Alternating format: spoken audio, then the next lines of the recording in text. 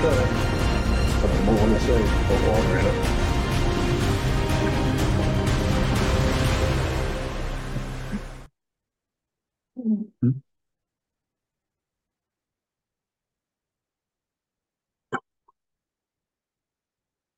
We've gathered together some of our best friends in the whole wide world to bring together what we did in September, the covenant, to celebrate where God is taking us, to talk about some pilgrim stories, the real story of Thanksgiving, and just where God is leading our nation and how we utilize the covenant and the things that have happened in the past by our forefathers and mothers, and how we can apply it to fix today. Because most people, I've been watching all of these polls, 70 some odd percent of the people feel like the country is headed in the wrong direction. We've got good news for you. And I have brought together some of my best friends who have this amazing good news for you, that we can fix it. And oftentimes the way forward is going back to the ancient paths that have already been laid before us. We did something monumental this past September, and I'm telling you what, I feel extremely excited about where God is taking this nation in spite of all of the chaos. So I want to kind of do a quick round introduction so you guys get to know who these amazing people are. Most of you have probably watched the episodes that we uploaded from Plymouth this year. I hope that you have. If you did not, just in case you didn't, I want to make sure that you guys get a chance to know these amazing people before we even enter in this conversation. So Leo and Nancy, why don't we start with you guys? Kick it off with who you are and how you got to be in this fight of telling the truth. Oh boy. Well, hi everybody. I'm Nancy Martin. This is my husband Leo, and we have been telling the true story of the Pilgrims for 22 years now in Plymouth. And we're there doing it because God tapped us on the shoulders, took us from one town to another, and that's what we do every day. So, wow. So Leo and Nancy, they give tours, walking tours all around Plymouth, Massachusetts, and you guys definitely need to go check out our website and get more of that. So we're going to dive deep. You guys are going to learn more about Leo and Nancy in a minute. All right, so who's next? I think let's go right next. Devin, are you there? Can you unmute? Hey, what's going on? All right, tell everybody who you are, man. Well, Devin O'Neill. I've ministered in the inner cities of Baton Rouge for the past 2 decades. God began to show us how to deal with strongholds and showed us how to shut down a drug corner, and then started dealing with the city. And now we're working on a national campaign to reverse the curse in the United States of America. And it ties in with the Native Americans, which they were the Pilgrims and the Native Americans. They actually the Pilgrims were actually saved by the Native Americans. I think that Squanto, they said he was a miracle from God. And so there was a covenant by them, and it lasted for like 50 years at the beginning of the country. And not so much coincidentally, my birthday fell on the 400-year anniversary of that first Thanksgiving. And I believe, God is really telling us a message. If we're going to get back on track, we got to get back to the character that was descriptive of the American character, the love of the law and the love of liberty. It says justice and liberty for all. And so really, we got to get back to covenant relationships. That is the ancient past. God is a covenant God. And as believers in the church, man, we got to restore our covenant with one another to love one another. Everybody, the American dream is that you could go to a place and be free from tyranny. Whoa, what a novel idea, huh? That we don't oppress people. And so for that to happen, we got to be unified. That's why they named the country, the Union, then the United States of America, because our founders, way back at the Mayflower Compact, they knew they were about to hit that shore. And if they were disunified, that's what was going on in the ship. They knew the Bible said every kingdom divided against itself cannot stand, it will be ruined. So they did the Mayflower Compact, the first civil politic, to bring unity. And if we're going to save the nation, that's my one word. We need unity, and the only way that's going to happen is we got to start loving each other again. Amen? No, amen. That's so good. All right, so that gives you a little taste of who Pastor Devin O'Neill is. Woo! Bring in Spitfire. the fire. Let's go north of Devon to Dr. John Diamond in the house, host of America Unhinged. John, you want to introduce yourself and let our viewers know who you are if they don't already? Yeah, you said it there. Host of America Unhinged on Brighteon TV, first show every day. Got started in this when I got out of the Air Force and actually started reading the founding documents just for my own kind of personal edification, not for any real purpose or reason. And by the time I got done studying all the founding fathers' documents, I ended up turning them into both my master's and my doctoral dissertation. Wow. So I'm a historian, theologian. That's kind of my background. And I've been doing this for about 20 years also. I turned my master's thesis into a book called Fighting the Next American Revolution, where I said in the beginning chapter, America is no longer America. America is now an atheistic, totalitarian police state wrapped in an American flag as a facade, and nobody wanted to believe that. Well, here comes COVID, and then people started to realize how not free they are. Yeah. So that's the story. That's really true. That's really true. That's a mouthful and a lot to take in. I think a lot of people got exactly what you're saying, though. All right. Hey, let's go to Texas. Robert and Jamie, tell everybody who you are. Hey, Leah, Michelle. So good to be here. This is exciting. We are Robert and Jamie Agee, founders of Banners for Freedom, and we are putting up billboards, truth billboards all across the U.S., right? And we started from the East Coast, and we're going all the way to the West Coast, and we've gone back to the East Coast, kind of like Pilgrims did, right? All on the East Coast, so it just happened to work out that way. But yeah, no, we're just placing banners all across this nation, and we're doing it in the name of the Lord, and we're trying to wake the people up to some realities that we're facing. What's on the banners? What's on the billboards? Well, we're putting up the VAERS data, right? How many people have been injured by the jab? How many people have died by the jab? We've put up some information about the protocols, in the hospitals and about the mandates. But we've also, utilized to put up other messages. There's political tyranny that's going on. There's election tyranny that's happening. Yeah. And so we're putting up all sorts of different messages, and soon it's going to be transitioning to new ones. Yeah. And you've made a lot of connections, and you helped us make a connection with Donica. Donica, tell everybody who you are. Hey, I'm Donica Hudson, and I'm from North Carolina. I wrote a book called Pray America Great, which is on constitutional prayer. Can you hear? No, we good. Leah's just amening your book. You're amening. I read the book. Everybody needs the book. Well, I would have, if you'd have said that I was going to write a book on constitutional prayer 10 years ago, I'd have said you're lying, because I was caught up in being a mom, doing some women's ministry and a little bit of this and that.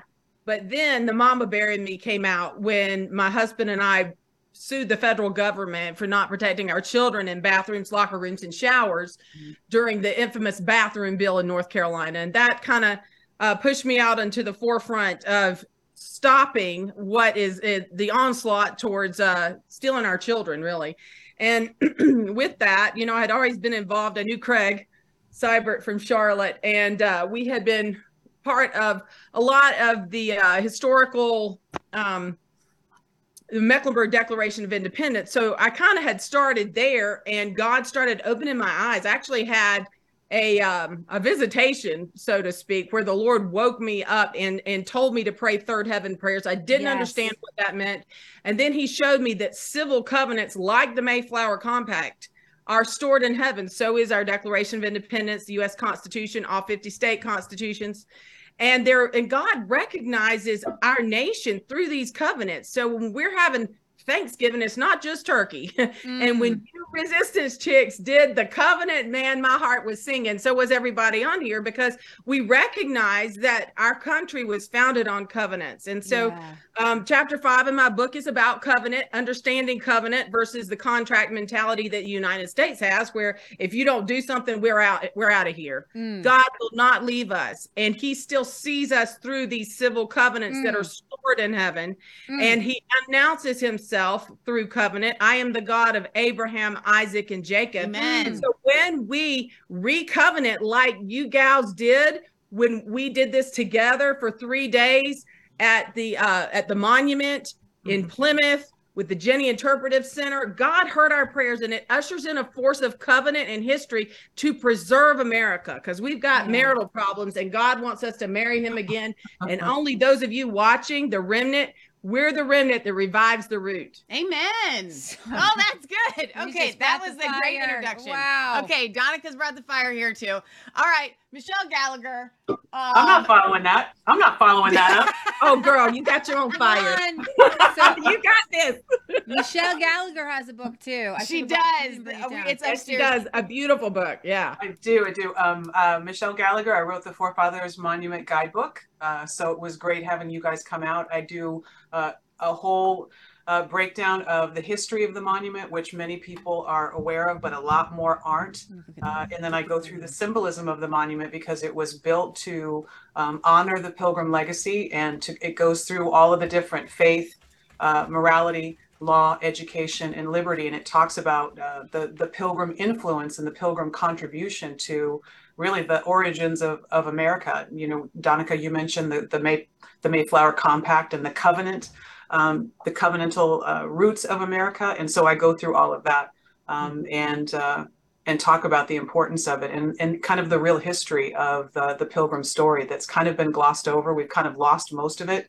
Now it's just kind of belt buckles and turkeys and Thanksgiving, but I go into the real legacy of the Pilgrims and how that influenced the founding fathers in the establishment of the 13 colonies in America. So that's me. You know, and it's absolutely huge. For those of you that don't know what we're talking about, Leah's going to go get the replica of the monument. It's this monument that really has kind of brought all of us together in this moment. And it's called the Monument to the Forefathers because it is essentially a secret sauce, the roadmap, the recipe for how did they do what they did so that America was birthed. So I'm so glad that this is the book. Leah went and got it. I don't know where Donica's is, probably upstairs next to Leah's bed, if I had to guess. But I'm serious. So this is part of our Thanksgiving decoration in our living room right now. Your guidebook is. So so this is the guidebook. And essentially you go through and kind of tell the story that Leo tells in person with a lot of the details. And this is the monument here that Leah's showing on screen there. So, so Michelle, what you have done essentially is something that has needed to have been done since this monument was erected. And so, I mean, you were totally anointed to do this book. You've also got a Monumental Prayers prayer devotional book that Leah and I have both used. I actually like the back picture here. Yeah. Isn't that a cool shot? Yeah. I want to encourage you guys. You were just telling Craig before we came on here, what you guys are going into another printing? We are third printing. So we launched it last fall, just at this time. And so in just 1 year, I mean, it's really staggering. I think people were hungry for it. I think a lot of believers are familiar with the monument because of the movie Monumental and Kirk Cameron and different people who have written about it. But a lot of people aren't aware of it. And I think, you know, with everything that we're seeing in America right now, I think that the pendulum is kind of swinging, and there is kind of a return to our roots and really our founding core. And so I think a lot of people are eager to kind of learn more and to kind of revisit the origins, you know, and so we've had tremendous demand, and it's been wonderful. We've worked with Leo and Nancy, and he was a huge help to me when I was doing my research. And it's been tremendous, you know, so we're excited to kind of get the word out there. We're hoping that this year really is going to be kind of a breakthrough year. We've had some national opportunities with, you know, like Rick Green and Patriot Academy, and Kirk Cameron has it on his site. It shows up in my Facebook feed all the time. From Kirk Cameron. Kirk Cameron sharing. Isn't that wild? It's so wild. I mean, God has just opened doors that we couldn't. I always think of, you know, Revelation. He'll open doors that no man can open. Yeah. And that's really been the case. But we want to reach people with the truth of our foundations. You know, Leo and Nancy have devoted themselves to this. And so, you know, we kind of partnered with them to kind of get that information out there and encourage believers of our real history. And for people who don't know, I always say I kind of wrote the book almost for a secular audience. And I hope that it would be evangelical without them realizing it. It is. I just kind of tell the Pilgrim story, first person narrative, and I kind of weave scripture throughout to explain what they believed and why they did what they did. And we pray that God will continue to use it. That's awesome. Oh, that's so good. Speaking of like history, Craig is a wealth of knowledge. I call him our David Barton, because we don't get David Barton, but we get Craig Seibert, who's just as good. And you can't have not everybody can be David Barton. And so Craig, tell everybody how you became a historian. Thank you for the compliment. So it ties into what Michelle was saying well, and just ties into the theme of hope. 30 years ago, I was actually a 2-year-old believer, and I was at a businessman's lunch meeting, and somebody came in as a guest speaker and just for 20 minutes told God's providences in the Pilgrim story. Wow. And I was so taken aback by his storytelling of all the providential events and the pilgrims coming here, their faith. Again, as a 2-year-old believer. And for me, it was like, oh my gosh, these miracles and these things that happened in the Old and New Testament, they happened in American history. Yes. And so one of the hope items, if people want an action item from just being on the video today, is just find some segment of this Pilgrim story and tell it well. It'll provide so much hope to your family members, your friends, just some segment of it. And so for the next 30 years or so, I just told the Pilgrim story as often as I could for the first maybe 10 years after that. And then like John, my scope expanded and I became much more interested in the sermons preached 100 years before the Declaration of Independence, the Declaration, the Constitution, studying those documents. So now I direct a Christian citizenship training site, christiancitizenshiptraining.org. And we've kind of taken the PragerU approach. Most of the videos are 5 to 8 minutes long, so they're digestible. One topic builds on another, and that's the space that God's called me to in this initiative. No, your website is absolutely phenomenal. Amazing. And I want to insert something here. Aside from, I literally feel like the Brady Bunch here. Aside from Robert and Jamie, they're below me. I have everybody's information, and I'm going to add, Robert, I'm going to need you to shoot me a bio, and I'm going to add that on our websites for today's show so that you guys can connect with every single person that you're watching here, whether it's Michelle's book, Donica's book, The Banners for Freedom, John's show, Craig's website, Leo and Nancy's website. We're going to get to Scott in a second. Pastor Devin O'Neill's Trail of Joy tour and his curriculum and all of that for helping people with education. All of that is available on resistancechicks.com and this Thanksgiving show, and we'll just add Robert and Jamie to that. But Craig, your website is phenomenal, and it's a truly educational resource. Homeschooling education. Yes. It's phenomenal. We have another celebrity that just entered, Mr. Scott Casterson of Bards FM. Would you like to? I don't know if you need an introduction, but would you like to introduce yourself? Sure. I'm Scott. How are you? I can't with this. All right, so Scott has a lawyer. And happy Thanksgiving. Happy Thanksgiving. No, I'm Scott Kesterson, Bards FM, which is a podcast based on faith and knowledge, and kind of rocking it right now. Lately, God's moving it across the world, and I've had a pleasure to meet all of you that are here, which is really awesome because we had such an amazing time up at the Covenant events. So thank you, girls. It was just beautiful what we had up there. And it really has been very impactful. It was on a call with Brad Cummings. We just did our Thanksgiving special, recorded it. And we ended it with the reference to, in our prayer, it was references to the covenant. And I think that's really important. We're at such a critical time right now. We need to be remembering a lot of these things of, the power of God, the power of the healing. And I think most importantly, which has really been a theme that I've been pushing lately, the power of the supernatural God. Ooh. Because we're really stepping into a world right now where supernatural is kind of being crushed by reason and the five senses. And if we're not embracing the supernatural God, I think it's pretty hard to walk the ancient paths. That's really good. I think we're going to be well put. Right. So that was to be honest with you. I mean, as you two know that Jeremiah 6:16 was given to me at Bards Fest, and that was a big theme in Bards Fest for the last 2 days. And critical to Jeremiah 6:16 is the willingness and the seeking of the ancient paths. And of course, that ends with the comment, "We will not walk in it." And I will tell you, last night it was like a God moment, because I did my show, my Peace Be Still show was Sunday night, and it just literally was at the end. I really didn't know where this one was going. This is one of these great shows of handing the keys over to Father God, going, okay, you got it. Let's ride and see where it goes. And I usually get a pretty good trend on, I feel for kind of the direction.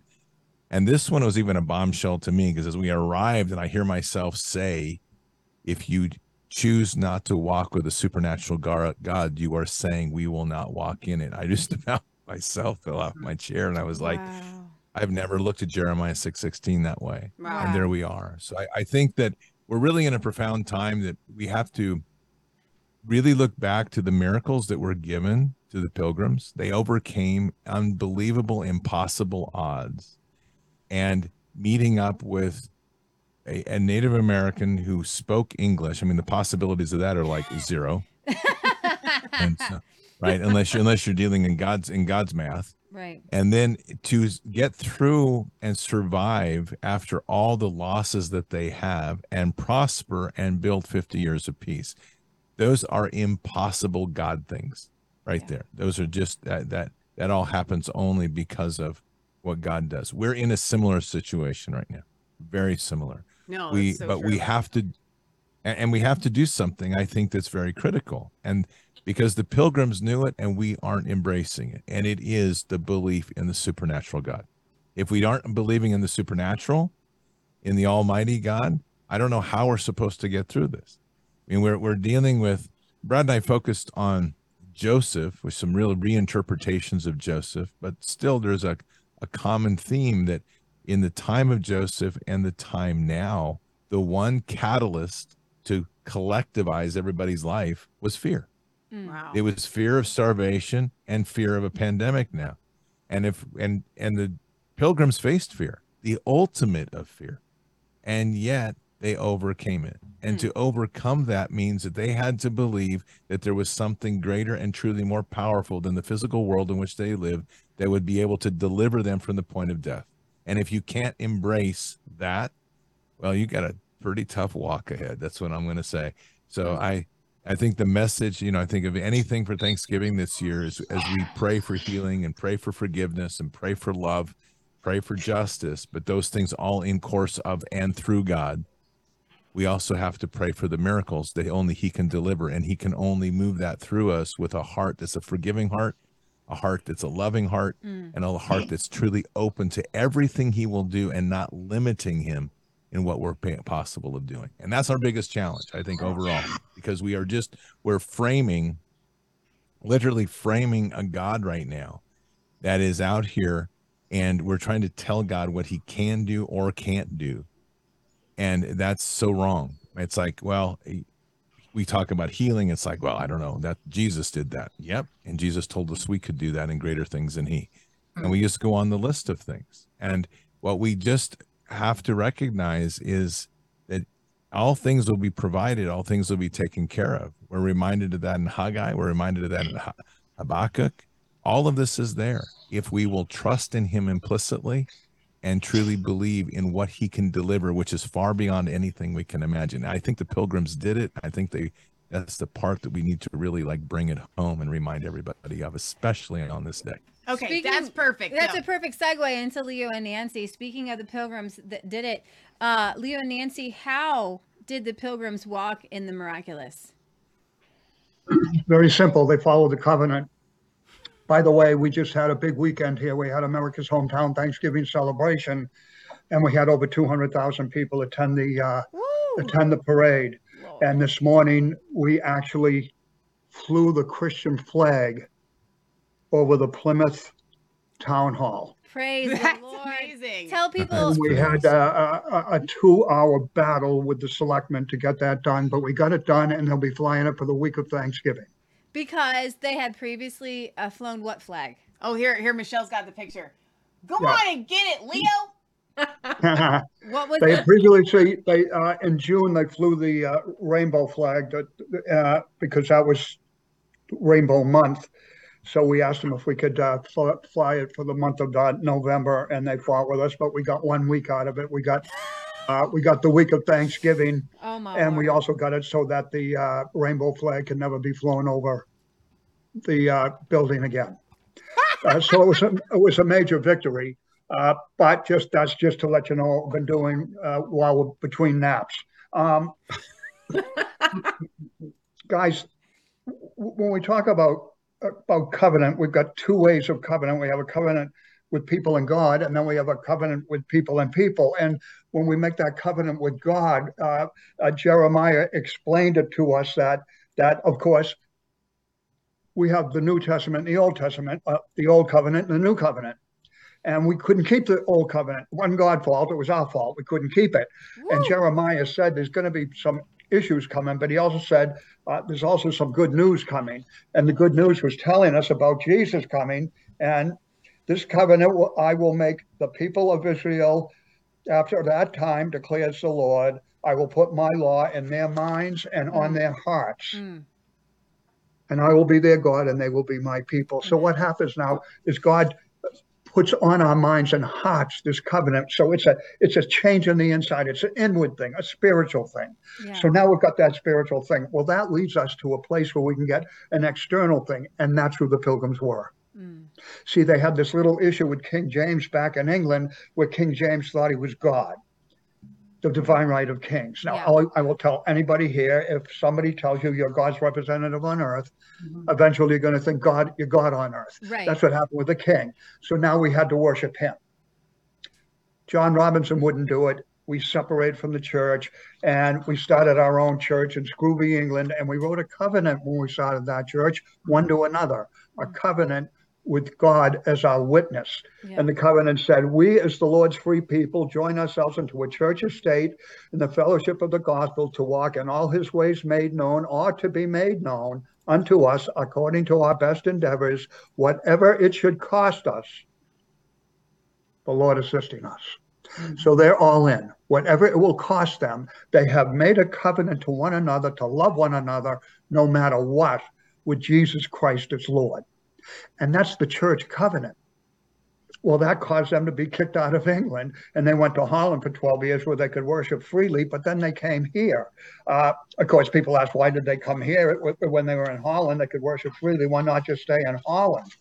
Well, the issue was that they were losing their people. They were losing their children. The children were learning the liberal ways of the Dutch. And so William Bradford listed 5 reasons why they came. And the 5th one, besides the children, was this. Lastly, and which was not least, a great hope and inward zeal they had of laying some good foundation, or at least some way thereunto, for the propagating and advancing of the gospel of the kingdom of Christ in those remote parts of the world, yea, though they should be even as stepping stones unto others for performing such greater work. They didn't think they were it. They thought they were stepping stones, opening the door to spread the word of Christ, to spread the word of God in the new world. So when they came here, they did that. But guys, when we came here, we had a little issue with half the people on our boat not thinking the way we did. And so we had to write a law. See, we landed in the wrong place, so we had no law to be here. So we had to write a law to be here. And we called that law the Mayflower Compact. But it was more than a law. It was a covenant under God. We would form a body politic with God in charge.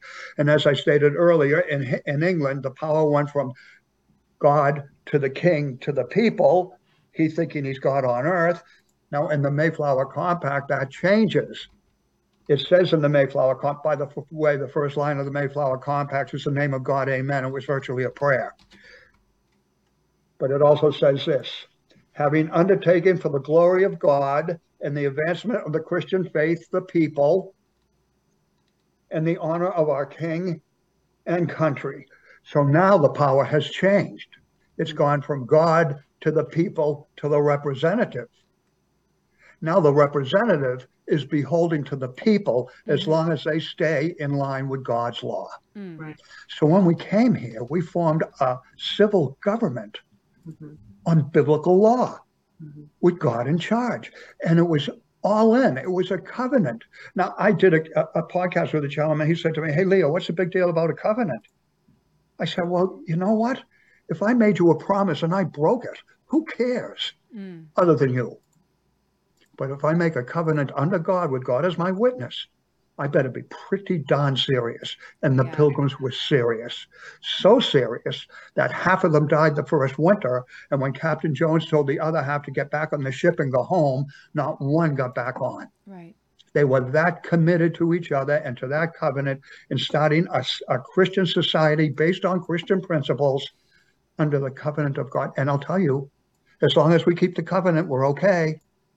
And that covenant is still valid today. But once we move from the covenant, once we remove God from his throne, we've got an issue. And when that happens, you're going to have chaos because God's a God of order. Right. Remove God and you leave a void and it gets filled with evil and chaos. Mhm. Anybody notice a little chaos lately? We've removed God from his throne. Mhm. And now we need to put him back. And until we do that, we're going to be under evil. So you see what just happened, guys? Now what happens today? Today, the state thinks it's God. Right. And we have to worship the state. So we're right back where we were with King James and the Pilgrims, where we had to worship the king. Now we're right back full circle where we have to worship the state. Mhm. But the problem is this, we have nowhere to go. Mm. The Pilgrims came here and started a biblical society, Christian society here. We can't go. Right. We have to fix it Yes. here. We have to bring the covenant back and put God on his throne. Woo! That is so Okay, good. so glad you all came. That's the end of our show. No, just kidding. That was perfect. I mean, seriously, Leo, that's what I was really hoping tonight would be about. And I do want to maybe talk about some of the big stories of the Pilgrims and stuff like that. But if anybody in our Zoom here, and I want to welcome Paul here, maybe we'll just go ahead and jump to Paul, because I want anybody that has like a feeling for a response, because I want this to kind of be Holy Spirit led. You just laid a foundation for how we fix it, how we go back, how we utilize it. So Paul Cantriell, are you there? You're muted. What's up, ladies? How you doing? Good. How are you? So, Paul, maybe you can tell our viewers a little bit about yourself, and then anything that you feel you want to respond to that amazing thing that Leo just went through. Well, about myself. Well, a lot of people know me as the crazy man who's a father of 10. But we go around and we actually believe in covenant. I believe in it in the family sense. We have a shirt that we say, and we go around saying, healthy whole families are going to save the world. Oh, so good. That's really good. What struck me, you know, even when I was there, was so amazing. Thank you, girls, for doing it, because I believe that without identity, we get robbed of our destiny. Right. And with our children, we believe that there's no junior Holy Spirit. So we go around and show people that what family looks like. It used to be a rule, and now it's an exception. Mm. And I guess to go along with that, what hit me about really stuck out to me when I was there, and in line kind of with what we do, is they knew that the Pilgrims were different when they got off the boat, they saw the covenant of family. Mm. And that really stuck with me. And I think it's one of the problems that we've done, you know, in church, in the current church, is we have told the children that at one day they'll be able to be relevant. Mm. And I think and I believe that the enemy knows where his demise is coming from and where the power of this generation is coming from. And that's why it's harder to find a more catastrophic war zone than the Christian American family. Wow, that is so And true. I just something really stuck out when I was there was just that they did it in a covenant and commitment with family. In other words, they did it together. Yeah. And I think we can learn a lot from that. You know, we went and prayed at the Capitol this last weekend. Yes. And we were there even while I don't know if Devin's on the call, but I met Devin because I was on the Capitol steps for 7 days straight in prayer and worship. And believe it or not, most of the time in the prayer set, it was my kids that were doing it. Wow. And we've had some breakthrough in court cases here. I'm part of a group. I sit on the organizational pastor for Free Oregon. We have 3 lawsuits going on against the state. Of course, we're trying to get to the federal court because the state is pretty corrupt. But we had something happen without getting into too much because of time. The Lord showed me it was the prayers of a 5-year-old girl, my daughter, on the steps of the Capitol that made that happen. We filed for a FOIA, Freedom of Information Act, on just a test case of the election, and they ended up by accident giving us, I think it was 36 terabytes of information. Wow. And so we're fighting in court right now, saying that's our information. But it happened right away that the Secretary of State actually slapped a gag order and cease and desist, and so now we're in the courts fighting, saying that that's information. But I just wanted to encourage people, even on this call, the power of family. Yeah. And just the CDs that we got to listen to with our kids, and just to get them involved, because they can believe God can do anything until they're taught otherwise. That's so true. And so I just wanted to install that part, just family, and just that picture that God gave me of just. I think we lost him. Did we lose you, Paul? Did we lose you? I'm back. All right. You guys, we got you. Can you hear me? Okay, and just how the Indians knew they were different because they're coming with family, and I believe not only do the church and the people we come in contact know the difference, but I believe in the realm, in the demonic, they know the difference when we come in unity as family. So true. Boom. That's so good. Okay, so hey, Craig, would you like to jump in on that? Would you like to? I was thinking that you might want to come in and jump off of that, and Leo, and talk about that first Thanksgiving, and talk about how the families were decimated at that time, but they still came together. Do you want to jump in on that? Yes. Just real quick, the thing that I'll tie in, and it ties into kind of this theme of love that I think Devin was speaking about, and just John Robinson and sacrifice. One of the things I'm most moved by is that John Robinson, the pastor, never actually came to the shores of America, but actually saw them off in Holland. Mm-hmm. One of the things he saw them off with was a letter that basically in the letter described 5 things: keep your relationship with God whole, keep your relationship with other believers whole, keep your relationship with those that are not of the faith whole. Oh, wow. Walk daily with the Lord, and then elect godly leaders. But here's the one part of the letter it's 30 seconds long, but it's so quotable in light of today's culture, and it's relevant to us as believers and family. He says, carefully provide for peace with all men so far as it lies within you. Yeah. We must be watchful that we ourselves neither give nor easily take offense. Persons ready to take an offense either lack the charity which should cover offenses, or the wisdom to consider human frailty. In my own experience, I found few who are quicker to give offense than those who easily take it. Those that have nourished this touchy behavior have never proved sound and profitable members of society. Oh, wow. And so you think of today's woke culture and how this claim of you've offended me, you need to be shut down, your speech can't be heard. I mean, these are people that are finding ways to perpetually be offended. Microaggressions is what that's a new term we're all familiar with now. Microaggressions. So to your question, I guess Robinson inspires me at 2 or 3 levels. One, he didn't come here. He was a stepping stone. And so, we as believers on this call, we need to do our part and realize that God's going to assemble things in a greater way.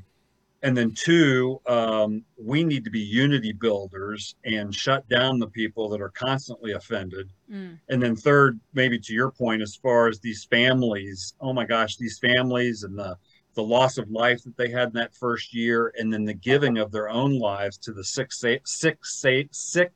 the sailors who were sick on the ship. they just Easy for showed me to this say, love yeah. and they were never offended. So that's what I was kind of stirred to say in light of Leo's remarks and some of the other commenters. That's So really what was good. it like, Craig, what was the first Thanksgiving like? Well, it didn't happen that first year. And I think it happened 2 years after their landing, if I have that right, in 1622. Do I have that right, Leo? I think give me a thumbs up. 21. Okay. Thank you for that. So, first winter was tough. Squanto wandered into their midst. They figured out how to plant more corn in the midst of this loss of life during that first summer. They were kind of decimated. In that first Thanksgiving, 90 Native Americans show up. Gosh, they were a larger group of people than the Pilgrims themselves at that point. Wow. So, it was really a remarkable event, that first Thanksgiving. Donica, I want to pull you in because you're part Native American. Is not Thanksgiving a day of mourning for Native Americans? That's what we're told. And should we not? I'm told by the left that we should mourn the Pilgrims coming. We should mourn Thanksgiving. What say you? Well, first of all, I don't want to come off like I'm Pocahontas. I have a fraction of Native American blood, and I don't pretend to speak for the culture. I'm not. But I will say, you're not Elizabeth Warren. Not Elizabeth Warren. Come on, she's got more cheerleader than Elizabeth Warren. Let's put it that way. But it's I the will high say cheekbones. Yes, and I have done Native American reconciliation. It's on my Truth Tellers YouTube channel. Interviewed Nigel Big Pond at my house. Did do quite a bit of research on that, and I'm working on a Trails Trilogy saga with my co-author Sherry Clark. So yes, I'm definitely into seeing that curse broken off of our nation so that we can enter into revival. But I would say that everything you just said is a leftist globalist agenda to divide and make us hate our founding fathers, hate our country, hate our Constitution. And in my book, I wrote about, and I'm sure many of you have already heard this, but it was the current communist goals that were read from The Naked Communist by Cleon Skousen to our own Congress in 1963. And here's just 3 of those. Discredit the American Constitution by calling it inadequate, old-fashioned, out of step with modern needs, a hindrance to cooperation between nations on a worldwide basis. Another one was discredit the American founding fathers, present them as selfish aristocrats who had no concern for the common man. And another one, the third one, was belittle all forms of American culture and discourage the teaching of American history on the ground that it was only a minor part of the big picture. Give it more emphasis to Russian history since the communists took over. And it goes on and on. I mean, there's quite a few that are listed. All 45 of them are listed in the appendix of my book. But what I want to say about that is if you are a born again Native American, and Devin could speak to this because he is working and putting together the Reverse Trail of Joy. And I have friends on that as well. And I have been to those, or to one of them. And when a Native American becomes born again, God gives us a new spirit. Yeah. And we have the word of God as our plumb line. Therefore, we've entered into the covenant of grace. And there is no color. There is no Native American, or, I'm somewhat of a hybrid. But there is, you don't see things the same. So we can't, we can't subscribe to the culture wars when we're the only ones who have the living God, the supernatural God that Scott Kesternson's talking about, that will change. That is the only thing. He who liveth within us is the only thing that can change this country and turn it around. We are the only ones with the last vestige of power to stop the globalist takeover. And that's really what we're talking about. So any fracture that we have in our culture, whether it's Native American, whether it's this transgender identity thing that's, trying to push us to look like Baphomet with both organs, all of this is a spiritual issue. And we, the remnant, are the ones, as I said earlier, who will revive the root of our covenant of grace, through Jesus Christ shed blood, and the covenants of our founding fathers that were rooted in the grace covenant.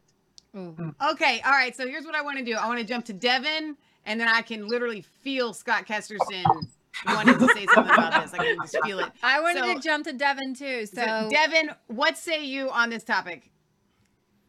Well, it's very interesting. The Lord actually woke me up this morning, I believe, giving me a word for this meeting. But Donica spoke about something, and she was quoting something that William Seymour. Now, William Seymour was a one-eyed black man, the son of a slave from Centerville, Louisiana, that was able to steward, probably in my opinion, the greatest revival that America's ever seen. And I say that because he was able to steward the visible glory of God for 3.5 consecutive years, 24/7. And the way he did it, it was humility. He didn't have a spirit of entitlement, which when you look at what the left does, it's the Antichrist spirit is always a spirit of entitlement. But, he could have been entitled to some stuff, but if he would have stepped into entitlement, it would have disqualified him to be chosen for that revival, because he literally sat outside of a door at the School of the Holy Spirit. They would not even let him in the door because of the Jim Crow laws, but his hunger and humility kept him there. Then that caused God to choose him to go steward the visible glory of God for 3.5 years. Right. And his ability to actually bring unity was the key to that. And this is what he would say. So when he was in Azusa, he stayed in the upstairs, and he would come down sometimes and he would see a lot of white people, a lot of black people, a lot of red people together. And he would go speak to them, and he'd say, look, if you're a born again believer, you're no longer a member of any earthly race. Wow. You're a member of the Christian race. Bingo. And for God's power to move effectively, we have to be one. Yeah. Now, this is the heartbeat, y'all, of America. Yeah. This is the heartbeat of the Mayflower Compact. Okay, this is what our nation is built on. United we stand, divided we fall. So the devil has a false justice movement, but God has a real one. Do you know that when they removed the same spirit that's coming against America right now, okay, was the same spirit behind the Indian removal? They actually found in the Supreme Court, they said you cannot remove these people from their homes. And Andrew Jackson said this. He said, well, let's see if they can enforce it. Andrew Jackson was a 33-degree level Mason. Okay, he was the exact opposite of what America stands for. Okay, liberty and justice for all. When James Wilson, one of the first Supreme Court justices, he said, what are those two characteristics that have become descriptive of the American character?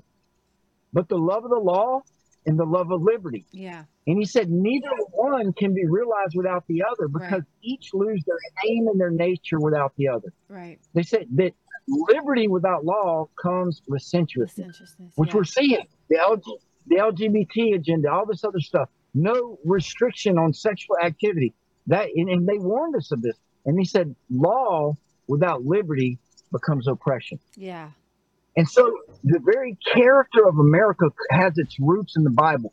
James, in James, it says, the man who looks intently into the perfect law that gives liberty. Yeah. Okay. So the law that gives liberty is love, y'all.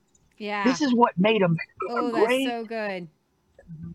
So God woke me up this morning, and this is something I really want us to get, y'all, because the devil will have us tripped up and all this, like fighting, the left and the right. That's the devil's game. Right. His weapon he uses is called order out of chaos. Okay. If he can divide us, he can take dominion. But see, God operates on a higher level. All right. The Lord woke me up this morning and spoke this to me. I didn't really realize why, but I wrote it down.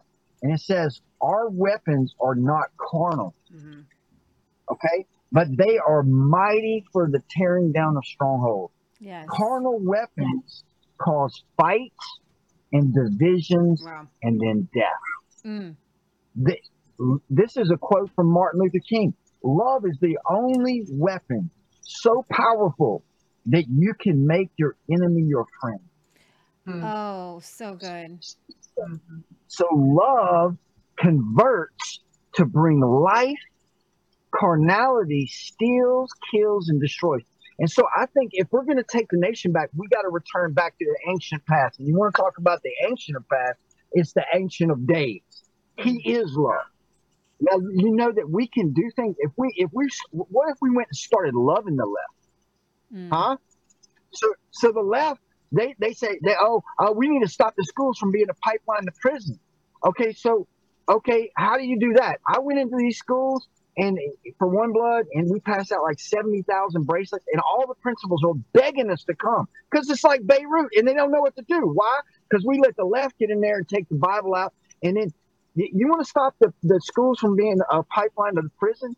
You have to get back to the Bible. The Bible says if you discipline your child, you steer them away from hell. Well, let me ask you a question. What comes before hell? Jail. Jail. So you want to stop them from being a pipeline to prison? You got to bring discipline back into schools. And we don't have to have, I don't want the government doing anything, not educating, not discipline, none of that. But you know what? The church was the people that did schools. They educated people to teach them the Bible. Yeah. They knew if you didn't have the Bible, then you were done. Our nation was founded on the Word of God. Do you know that Governor Moore, he wrote the preamble? He was known as the penman of the Constitution. He said this incredible statement. He said, all civil law must rest its authority upon the law, which is divine. Wow. See, if your law does not have its authority on the law, it is no law. It actually, our law, the Constitution, is based on God. If you look at the Supreme Court, at the top of the Supreme Court is Moses with the 10 Commandments in his hand. And all other lawmakers are looking at him. We got to get back to our roots, y'all. And so if we begin to look, you know what? We need to start. The anointing sets people free. We need to go convert these people. Okay? Because you know why the devil did that race garbage? When Trump, he was the most pro-black president in modern history. He was, yeah. Literally, look, Daryl Scott, I got him on video saying that. If you listen to, Ben Carson, they asked Ben Carson, is Trump a racist? No, he's not a racist. He said when he didn't hear his name called when he was running for president, they were just going, every other candidate was passing him up. But Trump stood right beside Ben Carson until they called his name. Man, he passed opportunity zones, billions of dollars going into inner city areas. Okay? He passed a law where he guaranteed all the black colleges money for the next 10 years. Yeah. But you know what? The devil was so scared. And I'm not, you know what? One thing we did wrong as a church is we made an idol out of Trump. And that's right. Where I believe what we're dealing with is judgment. And so that's why we can't turn around. We got to repent. But Trump was a blessing from God. He was a type of Cyrus. Okay? But the left got out there and started saying, race. Why? Because that's the bait of Satan. He did that in the garden. His game has never changed. We got to start operating from a higher level. You know what? Go love the hell out of the left. Go convert them, and then they'll be conservatives. We could do schools. They transform inner city areas. Those are the type of things. Those are the weapons we should be fighting for. Fighting with. That is absolutely perfect. Now you're talking. All right, Scott, what did you have to say? Okay, I'll say this, and I'm going to have to jump because we've got a big show tonight. Okay, so thanks for having me on, though. Appreciate it. It's interesting what Devin just said, and I'm right in line. As you know, I just spent the last 2 weeks pushing this theme as God led, which is literally the heart of forgiveness and justice. You can't have justice unless you have a heart of forgiveness. Wow. And you can't have a nation unless you have a heart of forgiveness and love, and you can't connect with God unless you have a heart of forgiveness, love, and trust in him and justice. So it all kind of goes together, right? So where we're sitting right now is justice is in our lives, and this nation has become a subset of vengeance. People are angry. It's understandable. And they're masking their anger and calling it righteousness when in fact it's not, because what they want is other people to hurt as much as them. Wow. You can't let other people hurt as much as you, because that means what you're looking for is you're looking for vengeance. Ooh. You got to forgive, and forgive hurts. Wow. Forgive's tough. Forgive is the hardest part about the whole thing, and it's not a negotiable part of the contract. Wow. When we are to be forgiven, we have to forgive others. And if you can't forgive, then don't look to God to forgive you. Whoa. So as a nation, we're entering into one of the most critical times in our history. We have been divided by a very devious and very well-planned attack to keep us divided, not just by race, but by the most painful thing ever. It's the bioweapon. It's COVID. It's this whole thing. And in doing so, we've seen families divide because they didn't put their eyes on God. They put their eyes on government like fools, and they decided to worship government instead of listening to the God and guidance. Wow. And now here's the big one. We keep talking about the death of this shot, and we are only playing into Satan's hands. If we want to get through this, we better start looking to the supernatural God and start talking about love and healing, because the only way we're going to bring this nation back is when we start to accept that God can overcome all of this, and working through us, he can heal this nation. Amen. And as he heals this nation through us, we are not to be sitting here speaking to Satan's tongue. We've been warned not to speak. In Ephesians, he warns us, don't speak that of the ills of the evil. We don't even speak it out loud, and yet we do it every day. I gave my own testimony last night on the show. I've been doing it. I talk about the destruction of this shot, and we talk about how there's separation, there's no coming back. That's a lie. Because it's a lie, because that means we're relying on the institutions of men to solve a problem that only God can fix. No. The supernatural God can overcome all of this if we put our faith in him. Yeah. And when we do that, that means what? Well, back to the basics. You better have a forgiving heart, because when you forgive, you can hear him and you can align with him, and you can stand next to the kingdom with him. Yeah. And when we forgive, that means we're going to have to love, because love is the most powerful weapon in the world. That's the basis of the sword of the Spirit. But what happens is when people forgive and love, then they say, well, I gave up for justice because justice is for them vengeance. That's not true. Right. I'll talk to you about justice. You want to hear about justice? How about the fact that those people that took the shot now have to face a potential mortality shortened by their own decision? Right. That's a mighty hand of justice, but it can be recovered through repentance. So our role is greater than anything we've ever imagined, because we have to walk a higher road to lead those to repentance, to accept Jesus, and to pray with them, and to do exactly what Jesus told us we can do: heal the sick, cast out demons, and raise the dead. Come if you on, bro. believe in that, then you are truly walking in Jesus and walking in the Holy Spirit. And if you don't believe it, then I'm going to ask you, then you can't seek the ancient paths, because you just told God, I'm not going to walk in it, even though Christ told us we had those authorities and those powers over this earth. Wow. So it's time that people start bucking up and start walking with Jesus, and start quit playing this fake game that somehow Come on, Jesus bro. is this non-living God, and then God is a non-living God. God is a living God in our life, and the only way we're going to accept that living God is if we accept that he's a supernatural God, and then we walk with a heart of forgiveness and overcome all things through love. Pretty simple. Devin, you're dead on with what you heard, and it's just amazing to share that moment, because we both had the same vision from God, only a few days apart. God bless you, man. I just want to thank you all. Okay, well, All right. that was really great, Mr. Kesterson. Thank you. I'm for sorry that. you have to jump. But I'm thank sorry you have to for jump, but that coming was to drop perfect. some of that. And honestly, I guys, apologize, but you gotta That's all right. Go I on. do have to Have a jump, because great show. we've got a big show. But God bless you all. Very have a great Thanksgiving. Really, truly bless your families. Nice to see you all here, and we will all connect soon. How's Okay, that? sounds good. Thanks, Scott. All right. God bless now. I want to jump to John on. John's gone. John Diamond left. He had to go. I didn't realize he had to go. So he and Michelle both had to leave. I wish I had gone to them sooner. Okay, well, we lost. Well, okay. So Robert and Jamie, that means it's coming to you. No, I was actually in my brain. I was going Robert and Jamie, John, Robert and Jamie, John. And so when Scott was talking about the shots and things like that, I was thinking about you guys and you guys putting up the numbers. And some people would say that it's too harsh. The signs that you guys put up, they're the VAERS numbers, which are the vaccine adverse events that are actually just the government numbers. Okay, and we know there was way more than that. You guys look at these numbers every day. Your heart. We've had conversations. It breaks your heart because you are seeing people dying. That's part of your kind of job right now, right? Is to take note of who's dying of this thing and who's being injured.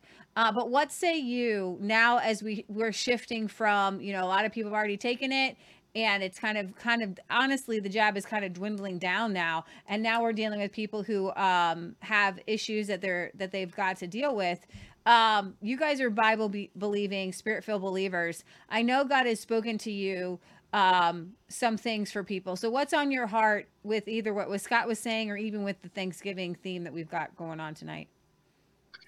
Yeah, sure. Well, it's interesting you say that, because this is the second, interview that we've done today. And the first one, this is the same thing. The shot is kind of dwindling down.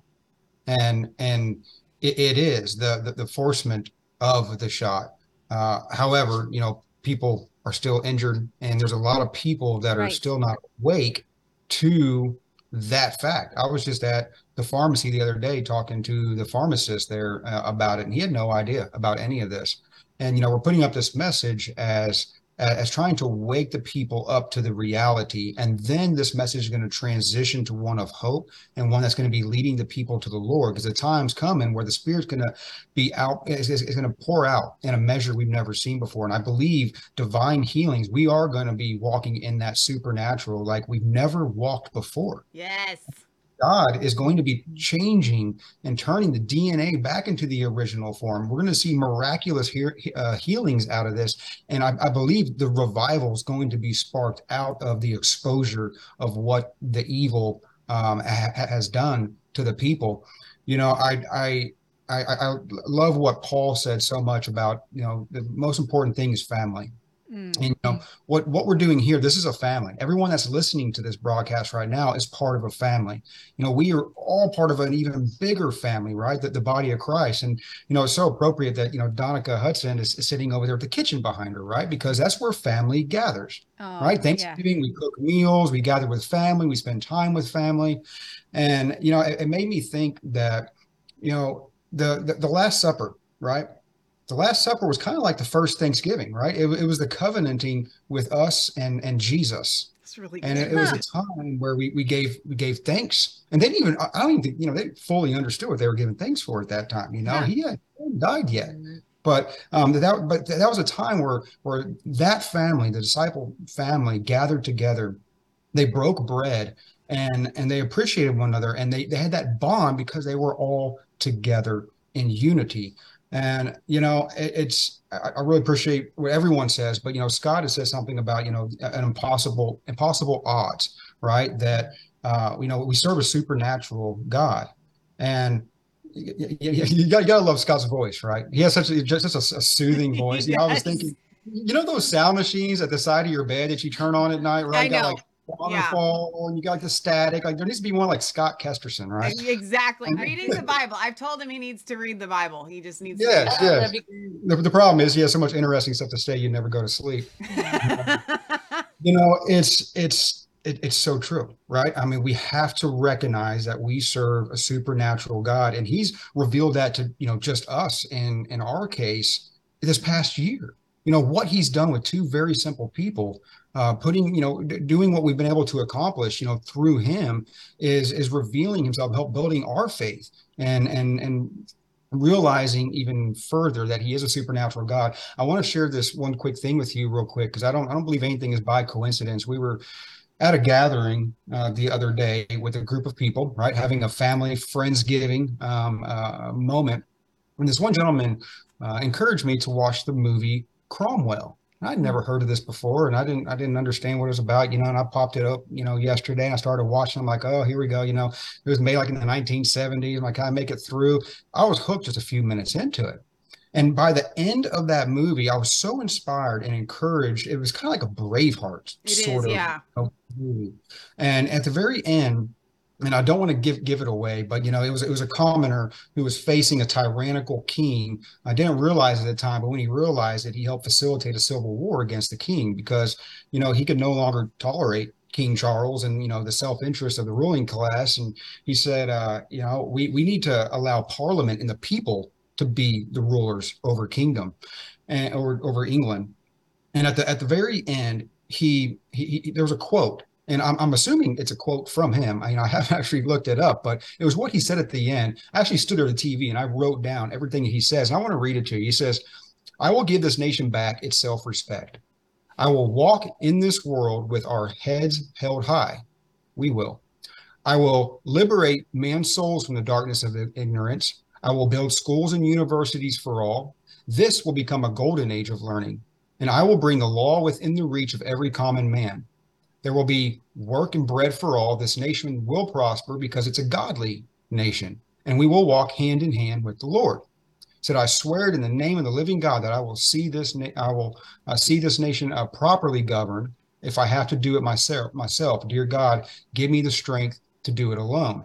This was in 1653, right? So this is after 1620 when this took place, and they actually removed the kingdom for 5 years. You know, but I don't want to give it away, but you know, it was returning the land back to the people, removing a tyrannical king, and that's what we're seeing here in this nation right now. Right there's a tyranny upon us, and we are trying to. There are those trying to, you know, even President Trump, trying to restore that back to the people, and you know, we're seeing this happen. Right now, and you know, one more note, you know, on his gravestone or on his tombstone, I'm sorry, his casket, it says, you know, Oliver Cromwell, Christ, comma, not man, comma, is king. Wow. And that's something that we have to recognize. It's so important that we know who we serve and that we are a free people that are supposed to govern ourselves, and we have to remove ourselves from tyranny. Wow. Oh, Okay, that's can so I, good. I want to jump in here because you sent me that link to that movie, and one of our viewers had sent it to me. You're talking about Oliver Cromwell, and I'm not making a plug for ourselves on the show, but we've been on our Brighteon show at 5:00 on Sundays. We've been diving into Christian nationalism. So Oliver Cromwell was a Christian nationalist. So it's amazing because you have the Pilgrims coming over, and they're Christian nationalists, but they don't even know it because they're Right. starting a Christian nation.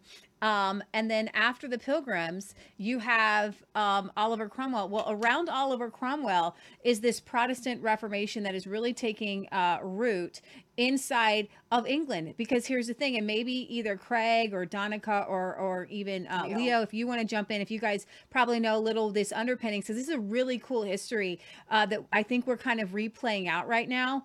God really laid this on my heart about Christian nationalism because I've heard it as a slur, and I looked it up. And if you look under Wikipedia or in the Encyclopedia Britannica, they mention John Locke, John Milton, Algernon Sidney, William Penn as the first Christian nationalists. And before, Christianity was a kingdom and all kinds of nations. So France, England, Bohemia, Czechoslovakia, which was Czechoslovakia later, were all under Christendom. But Oliver Cromwell and especially in England, you get this idea of we're a Christian nation and the rights belong to the people. And where does this come from? This comes from the Bible being printed in English in the language of the people. And people begin to realize, Leo, you can jump in here, that Christ is king and not the king. Do you want to jump in here? Yep. Yeah. You know, this is all good, and we love our Christians, and we love us who stand up for Christ and for God. But the key is, how do we get our children back online as we go through this process? And how do we teach the children the right history, the right teaching? We've given our children away to the secular schools. So how do we bring them back? And the way we might want to bring it back is when I talked earlier about God getting in our minds and our hearts, a change on the inside. And once we have that change on the inside as parents, now we can teach our children how to be good civil servants. And this is where we need to go. And I'll tell you what, if you wanted to be a pilgrim and you wanted to go to church on Sunday, you'd go in the morning and you'd listen to a sermon for 4 hours. Then they give you a lunch break. Okay. So now you go back in the afternoon and you talk about that sermon with each other for 4 more hours. That was called prophecy. And when they did that, they dug so deeply into the Bible that anybody at the plantation could deliver a sermon at the drop of a hat. That's how well they knew the Bible. Come on. Now they're ready to teach their children. See, we teach civil government. Everybody should be involved in civil government except the children. Until they learn how to be good civil servants. And they learn that from the parents who are biblically based people. If they're not, they're going to learn the wrong thing. And that's where we are today. We have to get back to the Bible. We got to get back to teaching them the principles that make them good civil servants so that we can pass that from generation to generation. It skipped generations. Yeah. And now we're in trouble. Yeah. How do we win them back? And so we all, as good Christians, we need to understand that the only way we're going to get back is to get our kids, our generations, into the Word of God. Yeah. And to know the Bible and to know the real founding of our Christian country, and that's the only way we're going to come back. That's so good. We've lost our children. Paul, I agree with you. The family is the most important thing. The Pilgrims came as families. That's what made us different than Jamestown. We came as families. We honored our families. 18 married women came. 14 sacrificed themselves the first winter for their children. They came as families.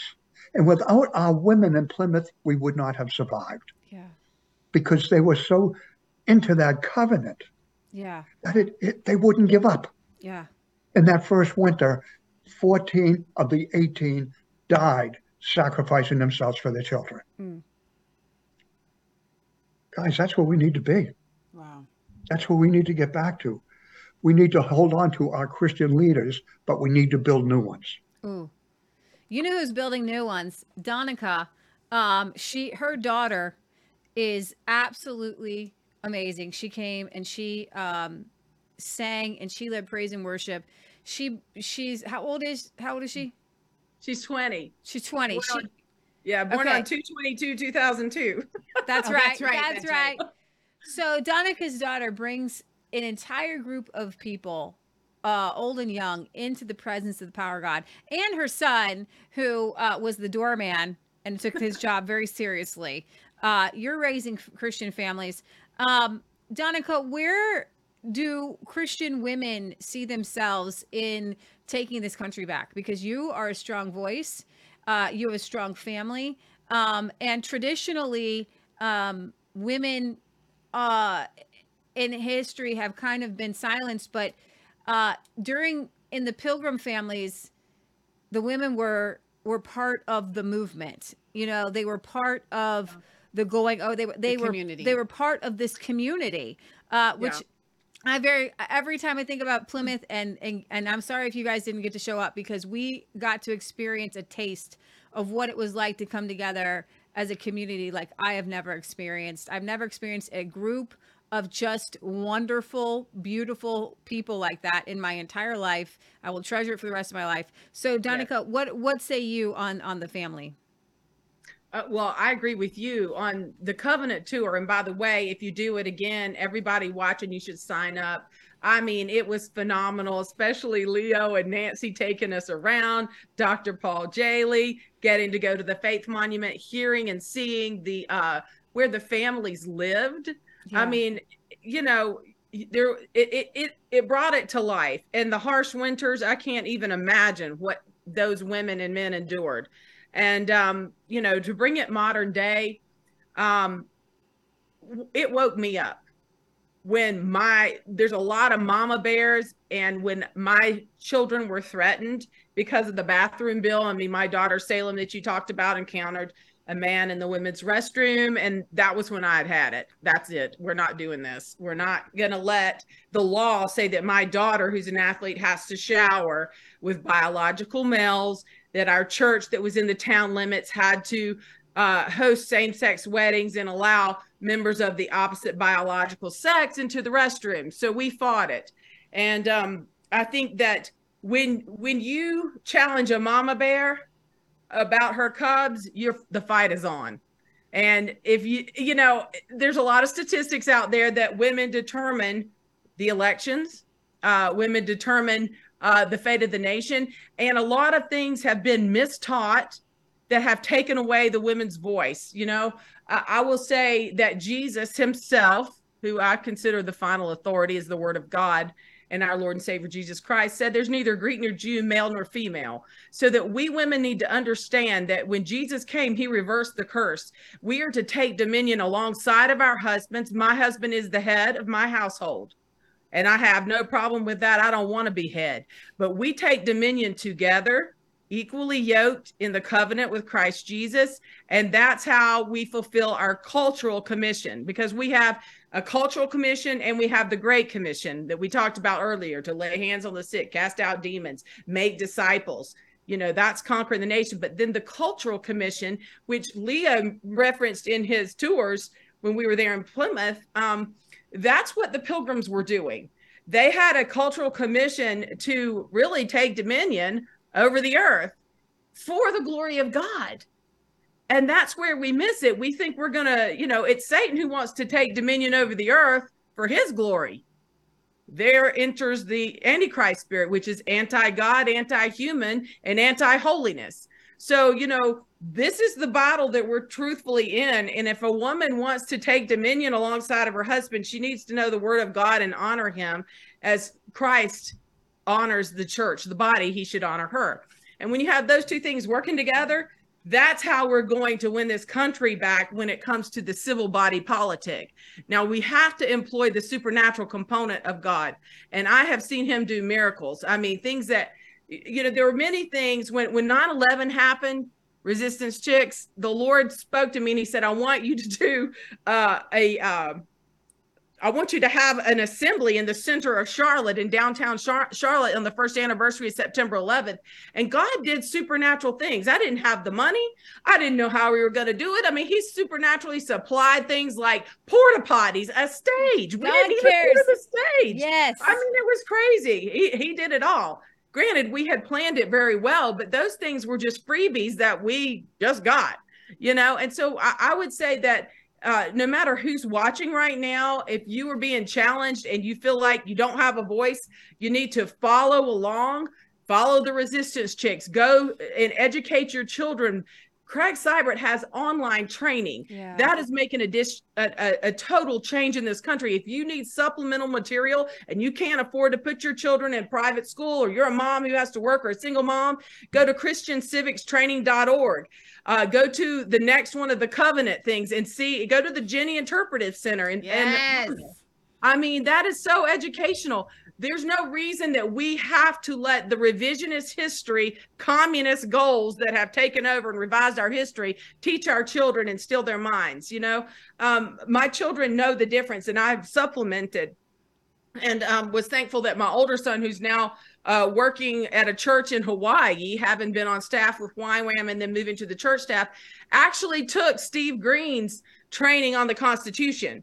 And he was able to take that in high school through his civics course, and it was a public high school. And so, you know, there are high schools that can do that. And incidentally, I would say, you know, I'm in the state of North Carolina. A lot of people don't know it is legal to teach the Bible in the schools in North Carolina. So good. Most people think it's not, because we've all been brainwashed by the separation of church and state, which is not in the Constitution. Therefore, no one fights to get the Bible reinstated. But I do have some friends that are, and in several of the public schools, it is getting reinstated.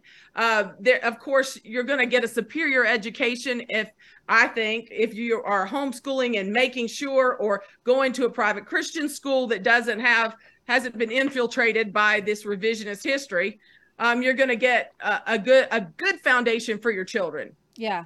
No, that's so good. But it's important, I think, that we don't leave the other kids in school without that option. I tell everybody, pull their kids out, but still go to the school board meetings and fight for the kids in schools.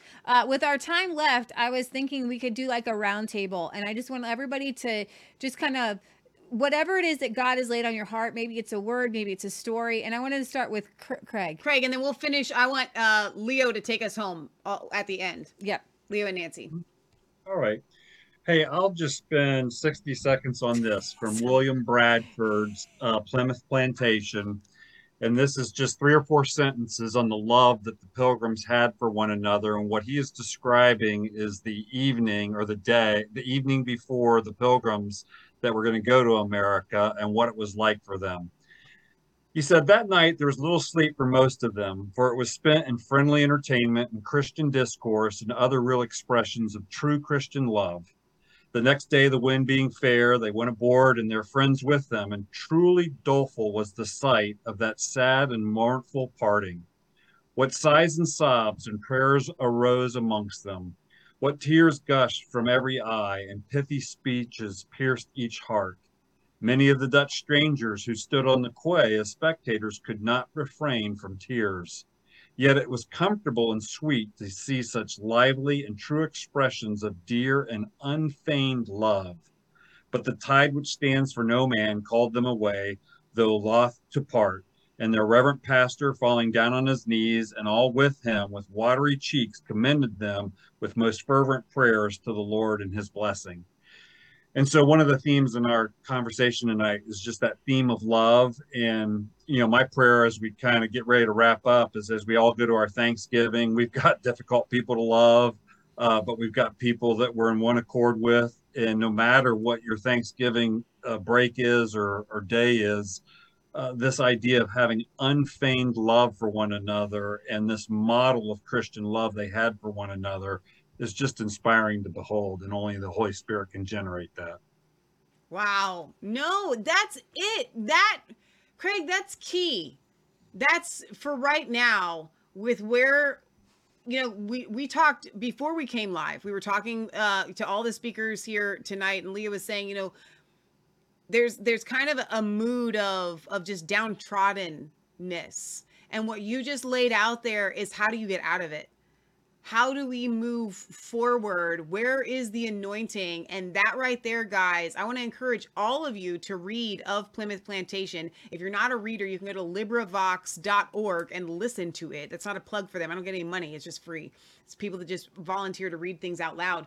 But that's huge. And I'm glad that you brought of Plymouth Plantation here and that quote tonight, because honestly, Craig, I wanted to bring tools to give to the people. How do we get out of this? And that right there was it. So thank you. So good. So good. Now, and I want you guys seriously to go to his website. Yes. Christian Civics Training.org. And I have the link literally on resistancechicks.com, today's show. As an adult, when you learn the history and then you can take back your nation. So it's important to go back, to go forward. All right. Now, does anybody need to hop out sooner than later? Because I want you to go ahead and go now, unless you're all just good and we'll just go in order. I do. Okay. I'm posting something right now. No, go ahead, Donica. Give us your final thoughts.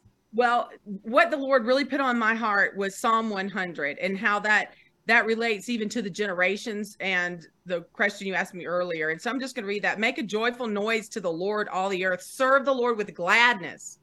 Come into his presence with singing. Know that the Lord, he is God. It is he who has made us. We are his people and the sheep of his pasture. Enter his gates with thanksgiving. Woo! And his courts with praise. Give thanks to him. Bless his name, for the Lord is good. His steadfast love endures forever, and his faithfulness to all generations. Enter his gates with thanksgiving. That is a progression into the Holy of Holies, the intimacy with God. So as a nation, when the pilgrims came, they also entered the gates of the Virgin State, Virginia, with thanksgiving. And they made a covenant for all generations. So I think that Psalm 100 is really apropos when it comes to Thanksgiving and what we're celebrating. And I just want to recognize, I think Leo mentioned it at the beginning of the broadcast, but the Mayflower Compact and that covenant, the original intent as loyal subjects of our Lord. And this is basically, as God is our witnesses, the pilgrims covenanted on November 11th, 1620, on the Mayflower to form a civil body politic for better ordering and preservation. And that served as the basis for the U.S. Constitution and all 50 state constitutions. So when we agree with their original intent as loyal subjects of our sovereign Lord and by the grace of God, for the glory of God and the defense and advancement of our Christian faith, we solemnly, then we can say, and you can agree with me if you're watching, we solemnly and mutually agree with the Pilgrims' civil covenant, known as the Mayflower Compact, submitting ourselves one to another for justice, equality, and the common good, just as they did. Amen. And that's what I would like to leave everyone with, that we do have hope. We are the only ones as this remnant that has the grace covenant by Jesus' shed blood to preserve our nation. And Yeah. I think that when Leah and Michelle decided to do the covenant, you remarried God. Yes. Wow. And I think that it started something in the spirit realm. And I've often said, this is the last statement, that when God starts something, he lets us in on what he's doing. Yeah. And you were faithful to do that. And then now he's got another group doing the first landing event in Yes. April 2023. Yes. And I'm actually writing the Declaration of Covenant for that. And hopefully we'll have the true head of state to read that. Yeah. And everyone here is invited, and most of you will be participating as leaders. So I would just like to say this is something that God has started, so it should bring hope, letting everyone know here he is the one who is restoring our country and bringing us along and quickening us through his Yeah. Holy Spirit. And especially the resistance chicks who answered the call with Leo and Nancy to do this. So I know he's in the business of restoring us from the East Coast to the West Coast. He is. Woo! Oh, That's that's it. so good. Okay, come on, Donica and Preach. That's fire. Okay, thank you so much. You guys, I have Happy the Thanksgiving Donica, to what's your Donica. website for them to get the book? It's right here under my name, DonicaHudson.com. Awesome. So it should be on the DonicaHudson.com. screen. And I have Yeah. literally, I've got the link on today's show. You so guys, everybody needs to get Pray America Pray Great. America Great. Everybody needs to get that. All right. So who wants to go next? Paul, are you still there? I'm calling you out, brother. Let's see if he's still there. There he is. Yes, I'm still here. All right, Paul. You what know, are your thoughts here? So we do something as a family every night when we're together, when we can get everybody together. We go around the table and we say one thing that was hard that God helped them conquer, and 3 things they're thankful for. Wow. Wow. And 3 every day? 3 things every day. You got 10 3 kids. things. That's 30. Yes, and it's good. It is, right? And it's good practice also honoring each other and learning to listen and be quiet. Sometimes it takes us 20 minutes, sometimes it takes us an hour, but you know, it's the way it goes. But what's powerful when I thought about that in the process is that it takes me to Revelation, right? I think what we're doing here when we're talking about the pilgrims and the birth of our nation reminds me what we're battling. And it's the blood of the Lamb and the word of our testimony. And I believe that's what we're doing as we speak of where we come from and what he's done in our life. And the other thing I wanted to say about how powerful thankfulness is, you know, it gets us off us. I know we've all had a rough couple of weeks. Had a friend, one of my best friends running here. We believe it got stolen and we've all seen what's happened. Yeah. But I think it's so easy in that process to make it about us again, right? Yeah. And I love the power of thankfulness. Somebody that I really look up to, he has an amazing ministry. He sees people constantly healed of cancer. I've seen tumors fall off. And he said something to me one time. It was so powerful. He said, you know, if I knew I could have this gifting from God, that I knew that every time I would pray for somebody, it would happen 100% of the time. He said this was what it would be. If when I pray for people, that they would get a thankful heart. Because a thankful heart will bring breakthrough in every part of your life. Wow. And so I just encourage everybody as they come to Thanksgiving, and as even what that word means, it has power, and not to quickly go over what you're thankful for, because I also take in men that are struggling with addiction that come and work at my business. And one of the biggest things that I see in breakthrough, and even me, that when I came out of it, is being thankful. Wow. Being thankful for what you have. Yeah. Sometimes, you know, I even encourage people to start with 1 turns to 2, and before you know it, you've turned a page. Yeah. And the amazing thing about that, it puts the focus back on him and what he's done in our lives. Yeah. And reminds us of the powerful testimony we carry as a biological family, as this family on this call, and as a nation. Thanks, you guys. No, amen, so Paul. good. That is so good. We actually have a group of friend of ours. We are in a group chat with some farmer friends of ours. There's several of us, and for the past 5 years, every November we start thankfuls, and we start on day 1, and you text one thing that you're thankful for, and day 2, and so on. And so by the end, and it's really rough if you miss like 3 days, like right around now, because then you've got to come up with like 60. I think I'm there, but it's an amazing exercise to also watch other people's progression of thankfulness. It can be a small thing, but a lot of times you'll see really big things come out, and you find yourself throughout the day thinking about things that you want to be like, wait, no, I'm really thankful for this. And so I'm so glad that you brought that up. And I want to encourage families out there, again, speaking to the tools that we here as the Resistance Chicks family, because that's what everyone here is part of, our family at least. Tonight, I wanted to be able to give you guys things that you can take. We do it at Thanksgiving. You sit down, you go around the table, and you say things that you're thankful for. But like Paul just said, he's got 10 kids. And he's taking time to listen to them and to encourage them to speak and to be thankful. Every single family can participate in this. You can even bring kids begrudgingly into it, and I think they'll start to enjoy it. So, all right, let's pop over here as I can do this. I'm so in love with the Brady Bunch thing here. So, Robert and Jamie, I know you guys have some thoughts on today, where we're at in tonight's program. There they are, right there. Okay. I'll let Jamie share first. All right, go ahead, Jamie.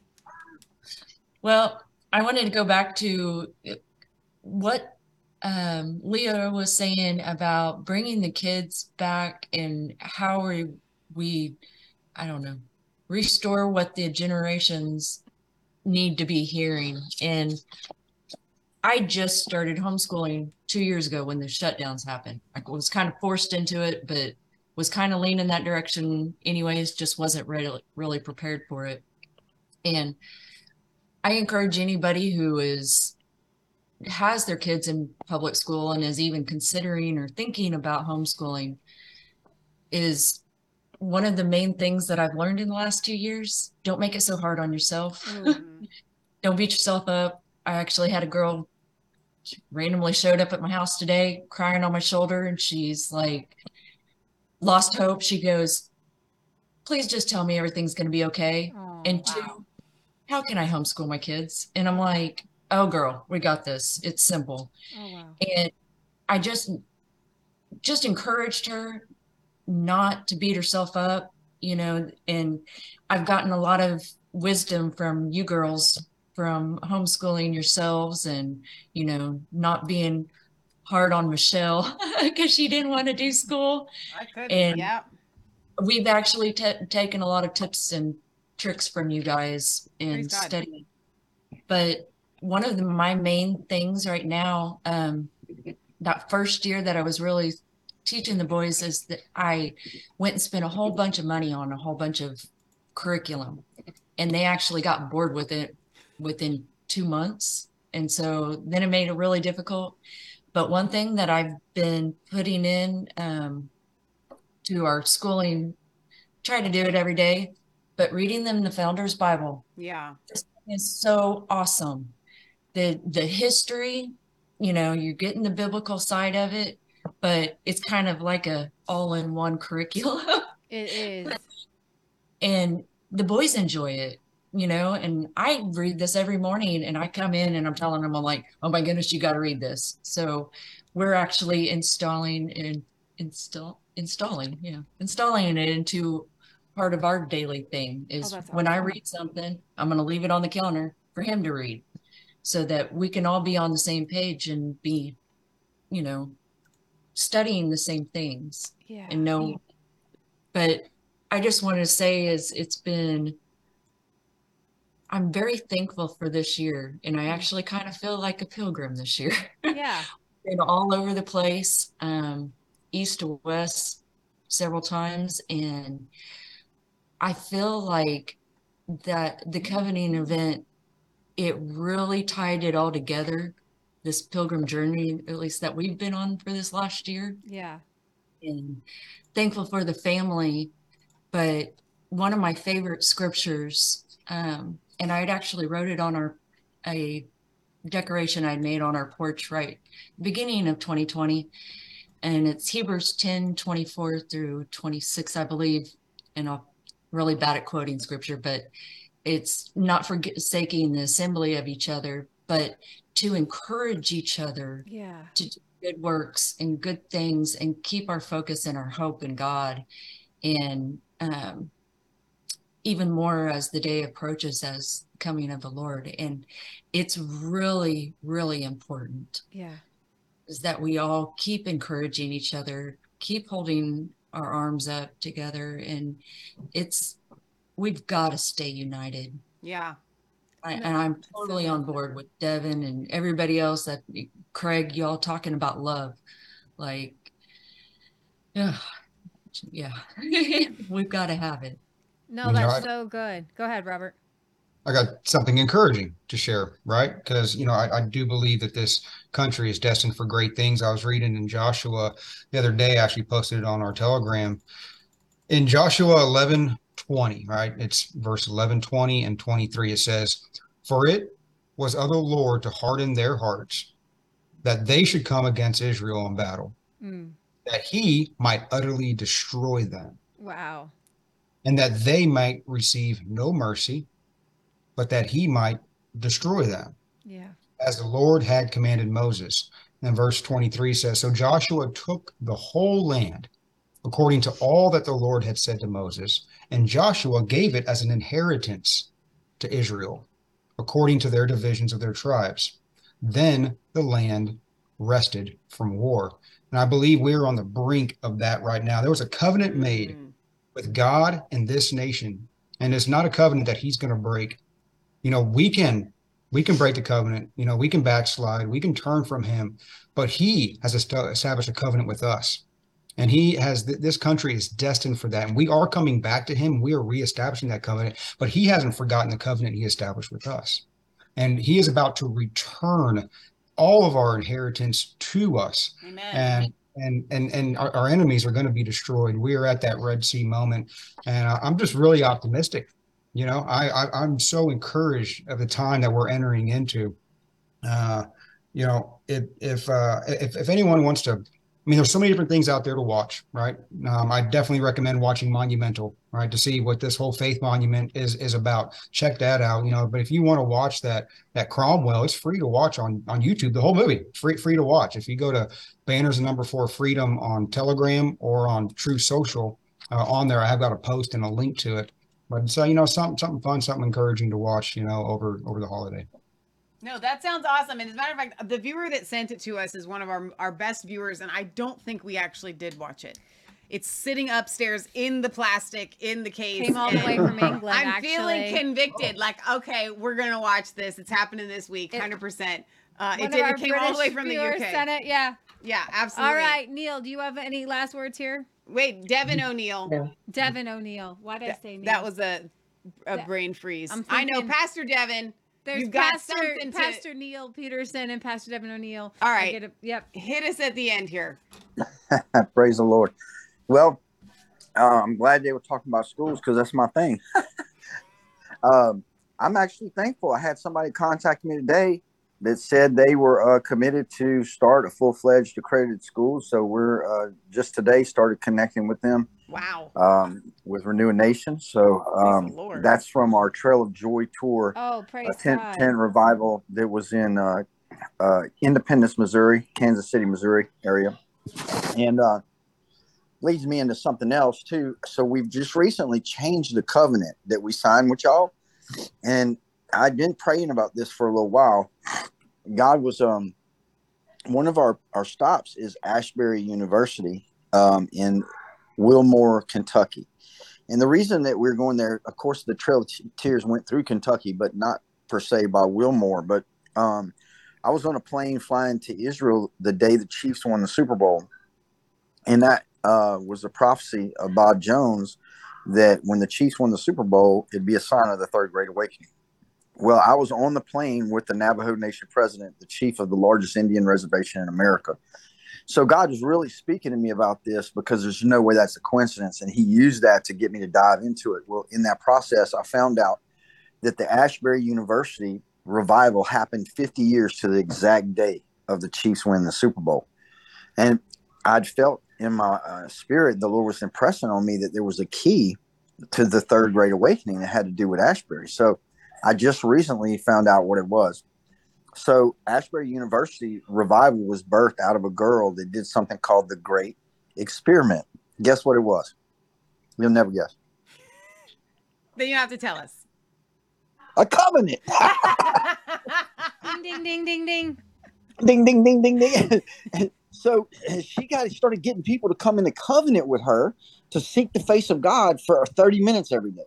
Wow. And they would tell people to get other people to come in covenant with them. And so it was this multiplication of prayer. So I've just changed it. It did have on there an hour a week, right? Well, we're changing it to 30 minutes a day.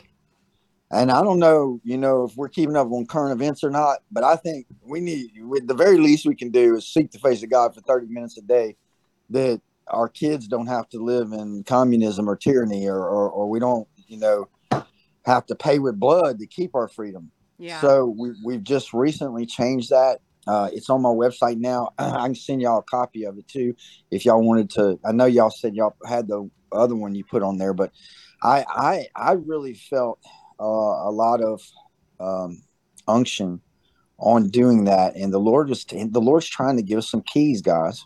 Yeah. And so we felt like that was the key, and then because the prophecy was about the third great awakening, we felt like it was a key for the third great awakening. Now, to get this is going to blow your mind. Now, you remember the Reformation of Common Union, the covenant we did, was based off the Moravians. Yeah. You remember that, right? Yes, This is going to blow your mind. So I'm in Wilmore, right? And I'm driving down the road, and I see this guy, RJ Corman.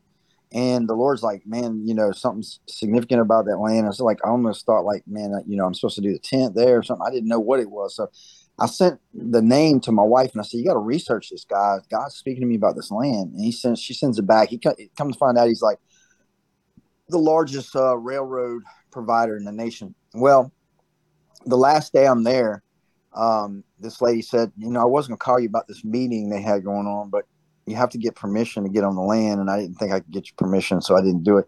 He said, but they were meeting yesterday, the day you came, at a Moravian cemetery. And it was a bunch of Christian leaders that were there because God sent them to this Moravian cemetery. Wow.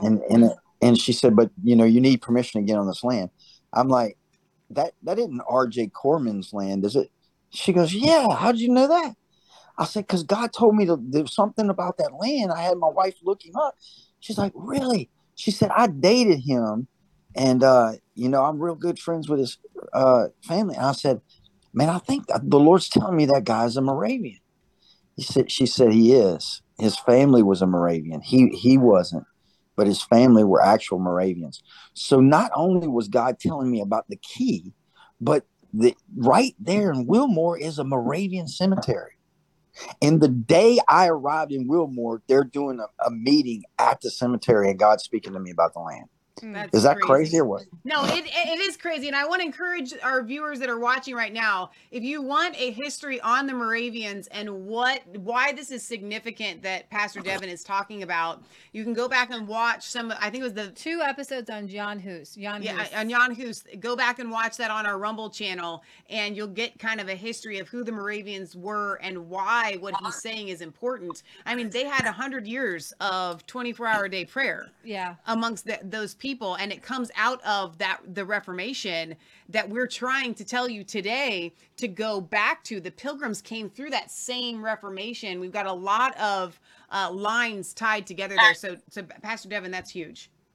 So one of the things about there was a Moravian, his name is John or Juan, like you said, Comenius though. And he was fighting for what was the unity of the brethren. That was the whole part of John Huss, and Millick was actually the guy that discipled John Huss, but he was big on education. They actually had a school for the Cherokees, and then it was in North Georgia called Old Spring Place. It went in front of the Cherokees after the Indian removal, and they built another one called New Spring Place. And it was because of that Christian school that the Cherokees were called a civilized tribe.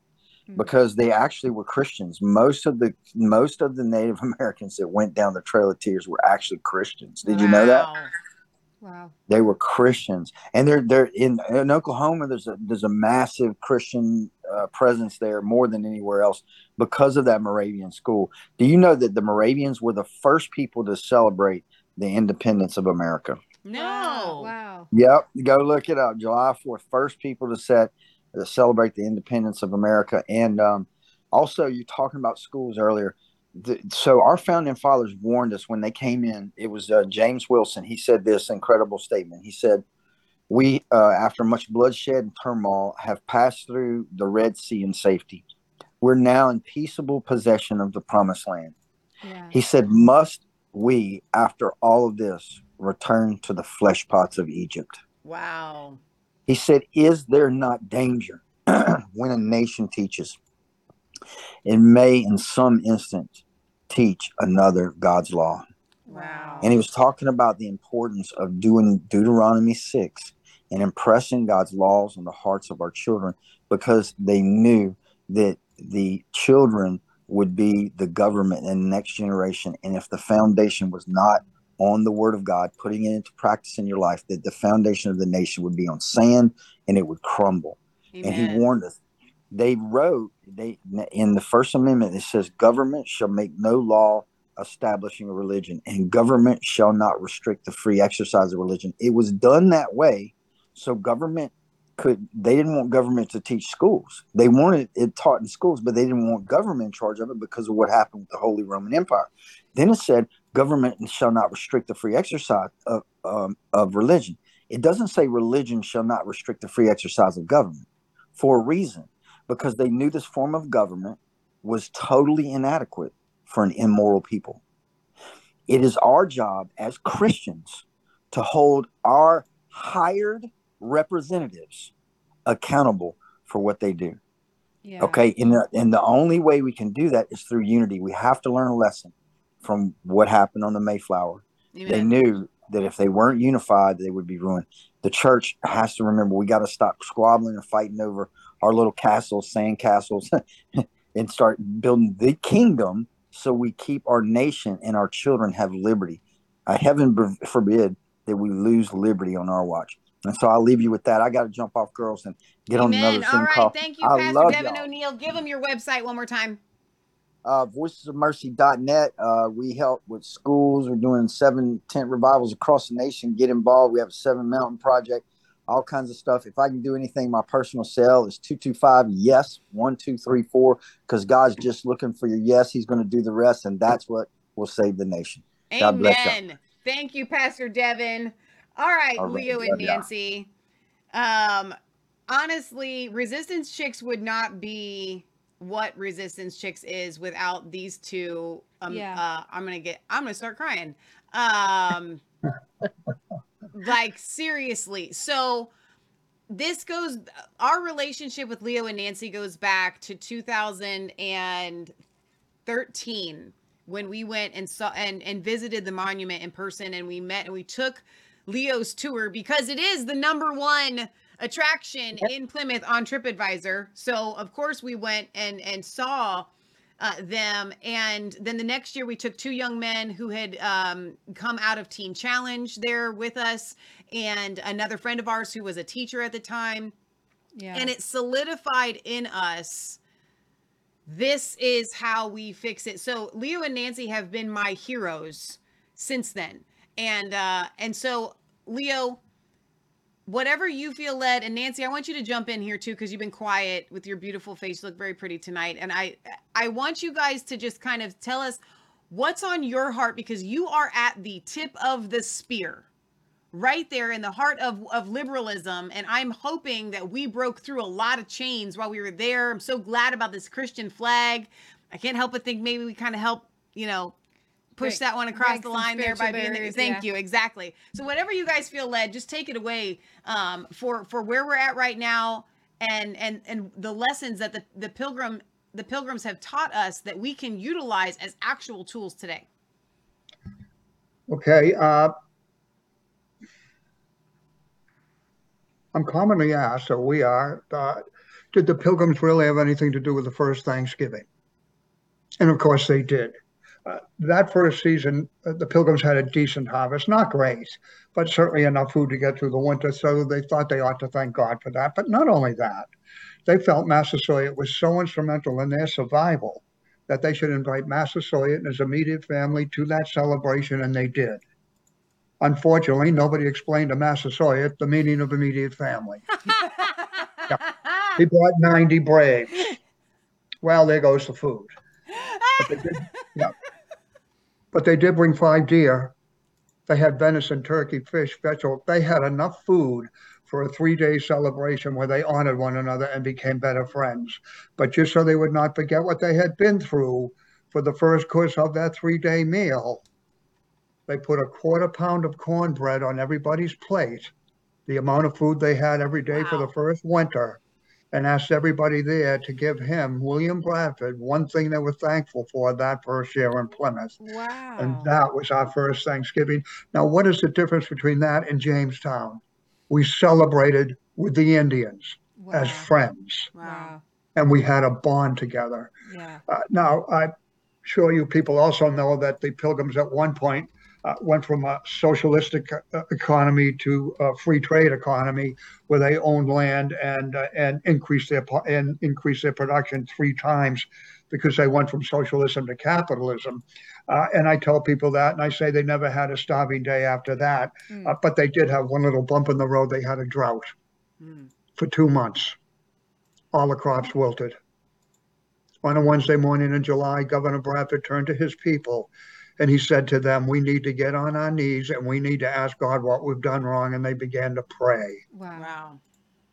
Noontime, not a cloud. 2 o'clock, nothing. 4 o'clock, a little cloud right above the plantation. And by 6 o'clock, it began to rain.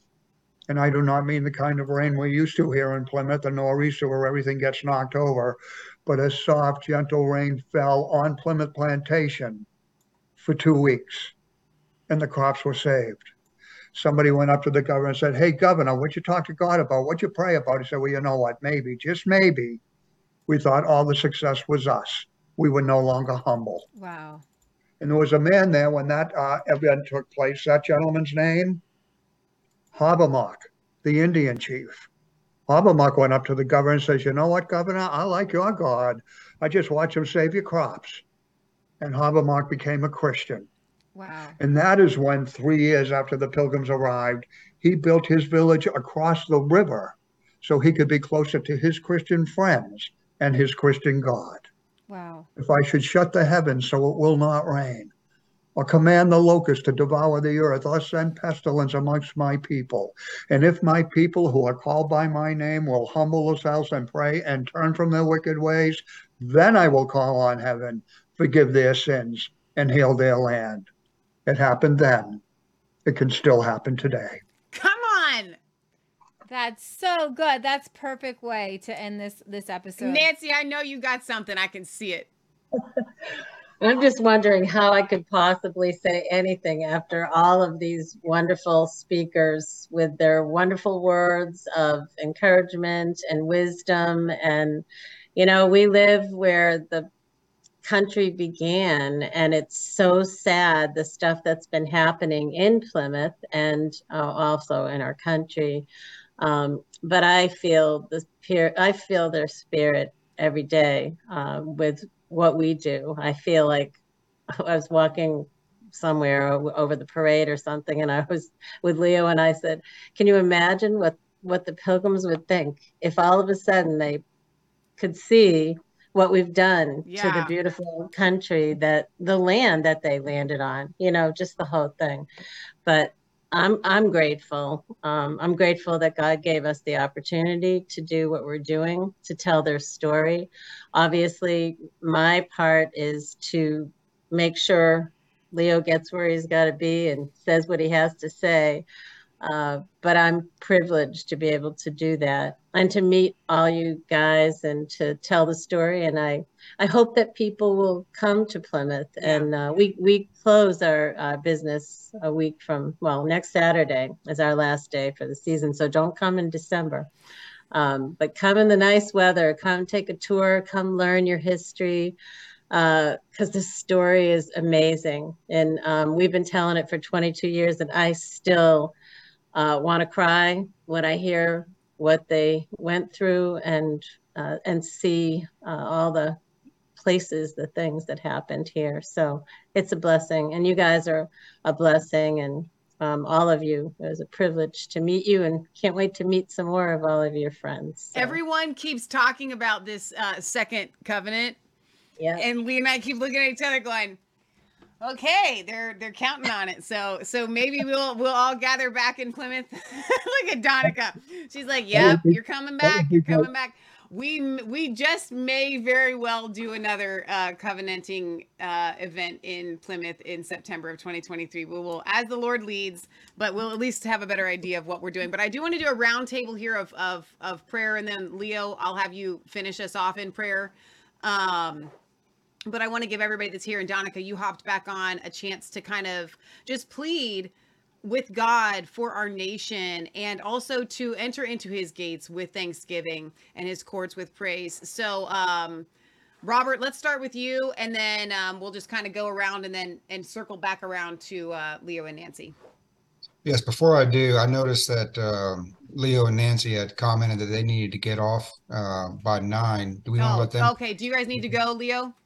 Yeah, we really do. I hate All to right, do no, it. Leo, you lead us in prayer, and then you can just quietly bow out. How's that sound? Okay. Sounds like fun. Thank you, guys.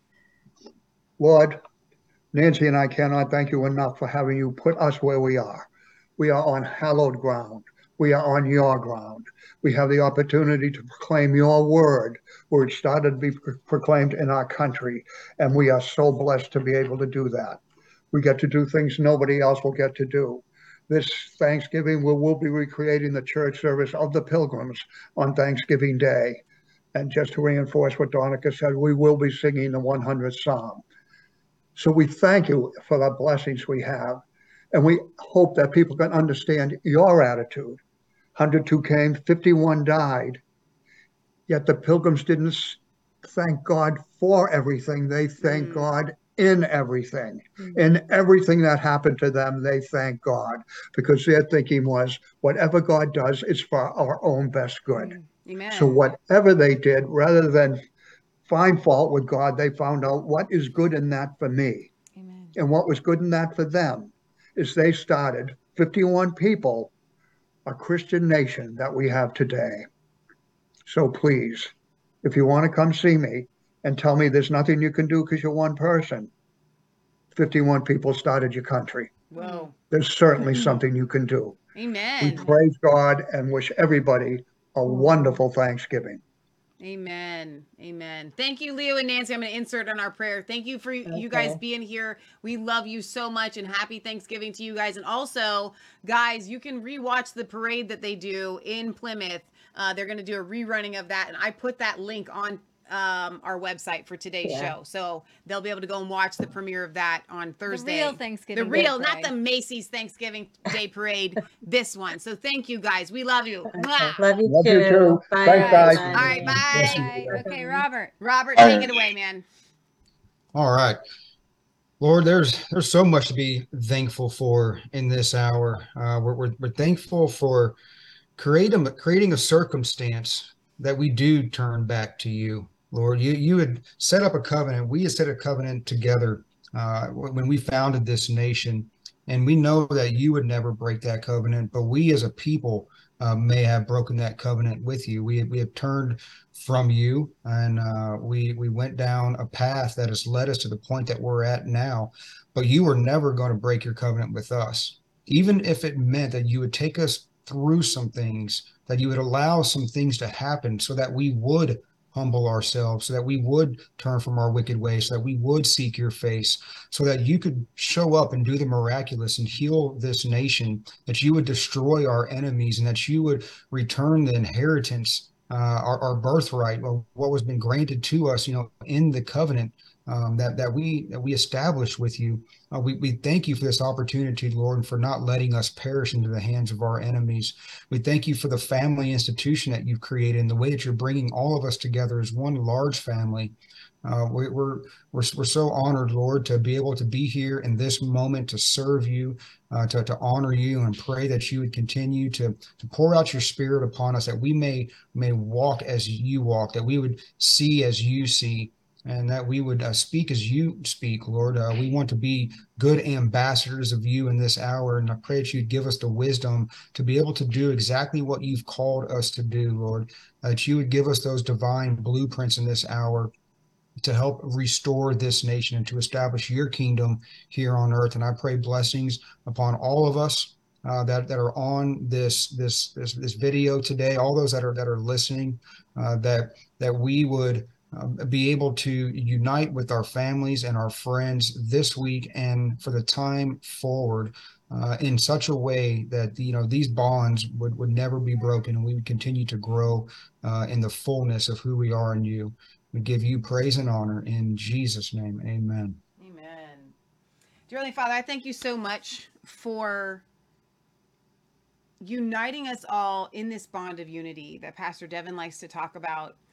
When we gathered together in Plymouth this past year, there was something that was apparent. We were all there for the same common goal, and that was to get the tools that we needed to expand the kingdom of God and to do the work of the ministry for the equipping of the saints. What's our job, Father God? It's to equip the saints for the work of your ministry and to expand your kingdom. And that's what that's what the pilgrims were bound together to do, was to expand your kingdom. Lord God, that is what is going to fix all of our problems, the expansion of the kingdom of God here on earth. So it is not a very, huge undertaking that we can't do.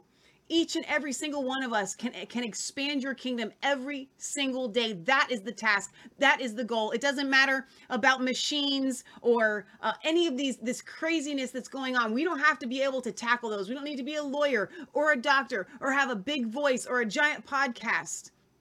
All we have to do is to be able to expand your kingdom in our circle and in our community. So Lord God, I just ask that you bind together the Resistance Chicks family, anybody that's listening to the sound of my voice right now, in the bond of unity, knowing that we are surrounded by a great cloud of witnesses, that we are united together, even though we are across the seas, people are in other nations. We are united together and we are unstoppable. So allow us, Lord God, and equip us to expand your kingdom in this hour, in this moment, just as the pilgrims did when they landed in Plymouth, Massachusetts, before it was called Plymouth, before it was called Massachusetts. It was your land, and they established that you were king of that land. And so, Lord God, may we follow in their footsteps and do what you have set us to do in this hour. Father God, in the words of John Adams to a letter to Thomas Jefferson, he said, "Who composed that army of fine young fellows that was then before my eyes? There were among them Roman Catholics, English Episcopalians, Scotch and American Presbyterians, Methodists, Moravians, Anabaptists, German Lutherans, German Calvinists, Universalists, Arians, Priestlatons, Scotians, Independents, Congregationalists, Horse Protestants and House Protestants, Deists and Atheists. Nevertheless, all educated in the general principles of Christianity and the general principles of English and American liberty. The general principles on which the fathers achieved independence were the only principles in which that beautiful assembly of young gentlemen could unite. And these principles only could be intended by them in their address, or by me in my answer. And what were these general principles? I answer, the general principles of Christianity in which all the sects were united, and the general principles of English and American liberty in which all those young men united, and which all the United States patriots in America in majority sufficient to assert and maintain her independence. Father God, I thank you that you have instilled in us these general principles, the laws of nature, nature's God, as you intended us to live. And I pray that you give us boldness. I pray that you give us strength. I pray that you give us unity once again in the body of Christ. Those who are not of your body would just would fall away, and those who are of your body will come together and unite, and you'll spread revival, you'll build families, you'll build churches. I speak a blessing over everyone listening right now. Blessed in your fields, blessed in your home, blessed is the fruit of your womb, that through the hard times that are surely to come, that you will be blessed, that you will be taken care of. And Father God, I thank you for taking us all to this moment, for bringing us here. I thank you for allowing us to be alive and to take part in all that you have for us for such a time as this. In Jesus' name. Donica, you want to go first before Craig? Father, we recognize that the Mayflower Compact and the Pilgrim Code of Law, America's first modern constitution, were civil covenants that rested upon the consent of the governed, thereby limiting government and granting freedom to the people. We thank you that these faith-filled Christian pilgrims pioneered a foundation for our U.S. Constitution and federal government where we, the people, are free. Yes. Free to worship you in spirit and truth without fear of tyranny. We put our faith in agreement with theirs to preserve our freedom, both governmentally and spiritually. We call upon the church to repent of allowing government to fulfill our biblical duties, Yes. such as taking care of the poor, the widows, and the orphans. God, we thank you that just as the tribes of Israel shared a covenant that made them a nation, so does America. We thank you that the word federal in our federal government means covenant, derived from the Latin word foedus, and that without covenantal theology, there'd be no federalism and no constitution as we know it today. Wow. Father, I thank you that you alerted the resistance chicks to this when they hosted the event in Plymouth called The Covenant. Father, I thank you that you used them and they were faithful to answer the call. And I thank you that as a result, the heavens have shifted, that you have begun like a zipper, zipping us back up into communion as the covenant United States of America from east to west. And I thank you, Father God, that others along that zipper line are coming in line and they are hearing the call to recovenant with you, to reinstate the civil covenant stored in heaven by our founding fathers. And we send out the host of heaven and the angels of heaven right now to go and alert those along the trail, that many would come to the saving grace and knowledge of Jesus Christ as risen Lord and Savior, and thereby recognizing your blessing, Father God, upon this nation because of covenantal theology. We give you all the glory, and we ask that America would once again be the city on a hill that sends missionaries all over the world in the name of Jesus. Amen. Woo. Thank you, Lord. In the name of God, by the grace of God, for the glory of God, in the presence of God, we just thank you for this evening, Lord. We give thanks for all you've done. We give thanks for what's taking place in the heavenlies and the spiritual realm that we cannot even see, and that you're inviting us in to participate in a kingdom work that you're doing. Help us not to miss the train of your robe and the magnificence of your glory as you accomplish your kingdom purposes here on earth, even as you desire them to be done in heaven. And we thank you for this time, and we just bind ourselves together in these prayers tonight. In Jesus' name, amen. Amen. Paul, take us home. Amen. Dear Lord, I just thank you for family. I thank you that was your original dream in the garden. And Lord, I just pray in this time that as we're coming together and breaking bread, that we be reminded of who you are, therefore we can speak boldly of who we are. We can feel it as it says in Romans 8, that all of creation, we can feel it, are moaning for the sons and daughters to be revealed. I just ask that your sons and daughters would be revealed, Lord, even during this week, that they would realize who they are, that they could walk in their true identity so that they could walk into their destiny. I just thank you for the children of this generation and the fire that you're putting upon their head. You just told me this yesterday, you were speaking about this generation and gave me the picture. If we pulled them up and we lit them on fire, would they really care what people thought? So I just ask that you would light that fire on this generation. They would know who they are. I'd ask that us as fathers and mothers would know that we're daughters and sons first, so that we could be mothers and fathers, not only to our own kids, but to this generation. I thank you for the ignition of hope and truth. And Lord, I thank you that as we look back, we can truly have hope for the future. In your name, amen. Amen. Oh, man. on. Good. Okay. Good. I cannot thank you guys and everyone that was here earlier enough for coming and being a Yes. part of this. Jamie, you held up the Founders Bible, and I did put up, we have a promo code for that. Go to thefoundersbible.com and use promo code Resistance Chicks, and you can save 20%. They're out of the leather bound, but you have the hardback and you love it anyway. So I want to encourage you guys to go and get the Founders Bible. Go to thefoundersbible.com. Brad Cummings was supposed to be able to come to our event, but he didn't.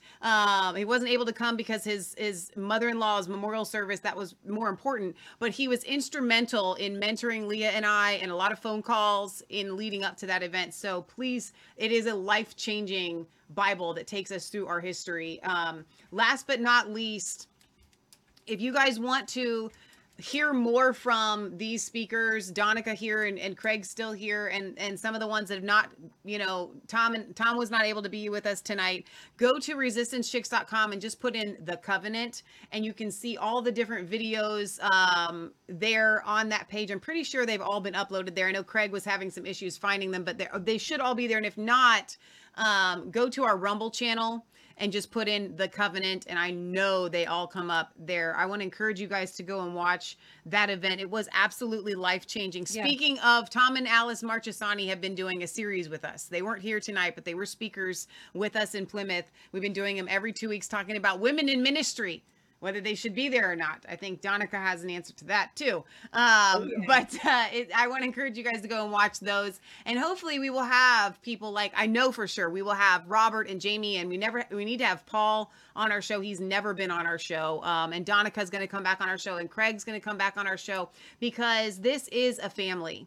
And these people are pioneers right now in this moment, doing what we just talked about tonight. That's why they were here with us tonight. They are expanding the kingdom of God. It's not just about remembering the pilgrims, it's about being them, and you all are being them. And so thank you. I'm humbled that you were able to come. I'm humbled to fight this fight with you. Yes, we love you guys. Now you guys can stick around. I'm going to roll a goodbye for everybody here, our regular outro, and then I have a couple of things I wanted to say. But thank you guys. Thank you guys for watching. This Thanksgiving, I believe, is completely different than any Thanksgiving, at least in my lifetime, because we are in a place that I've never been before. And now is the time more than ever to utilize the tools of the pilgrims, of our forefathers and our founding fathers, to take this nation back. And I think it was Donica that said that God's doing this thing. We just get to be a part of it. And that takes the pressure off, but it also should make it exciting for us to want to be a part of it. So you guys, thank you for being here. We love you. God loves you. God bless. Happy Thanksgiving from the Happy Resistance Chicks Thanksgiving. family. And we will catch you guys tomorrow night right here at resistancechicks.com or on our Rumble channel, everywhere we stream live. We're going to have on Dr. Eric Naputi in the house at 7:30 p.m. Eastern Standard Time. So we love you guys, and we will see you next time.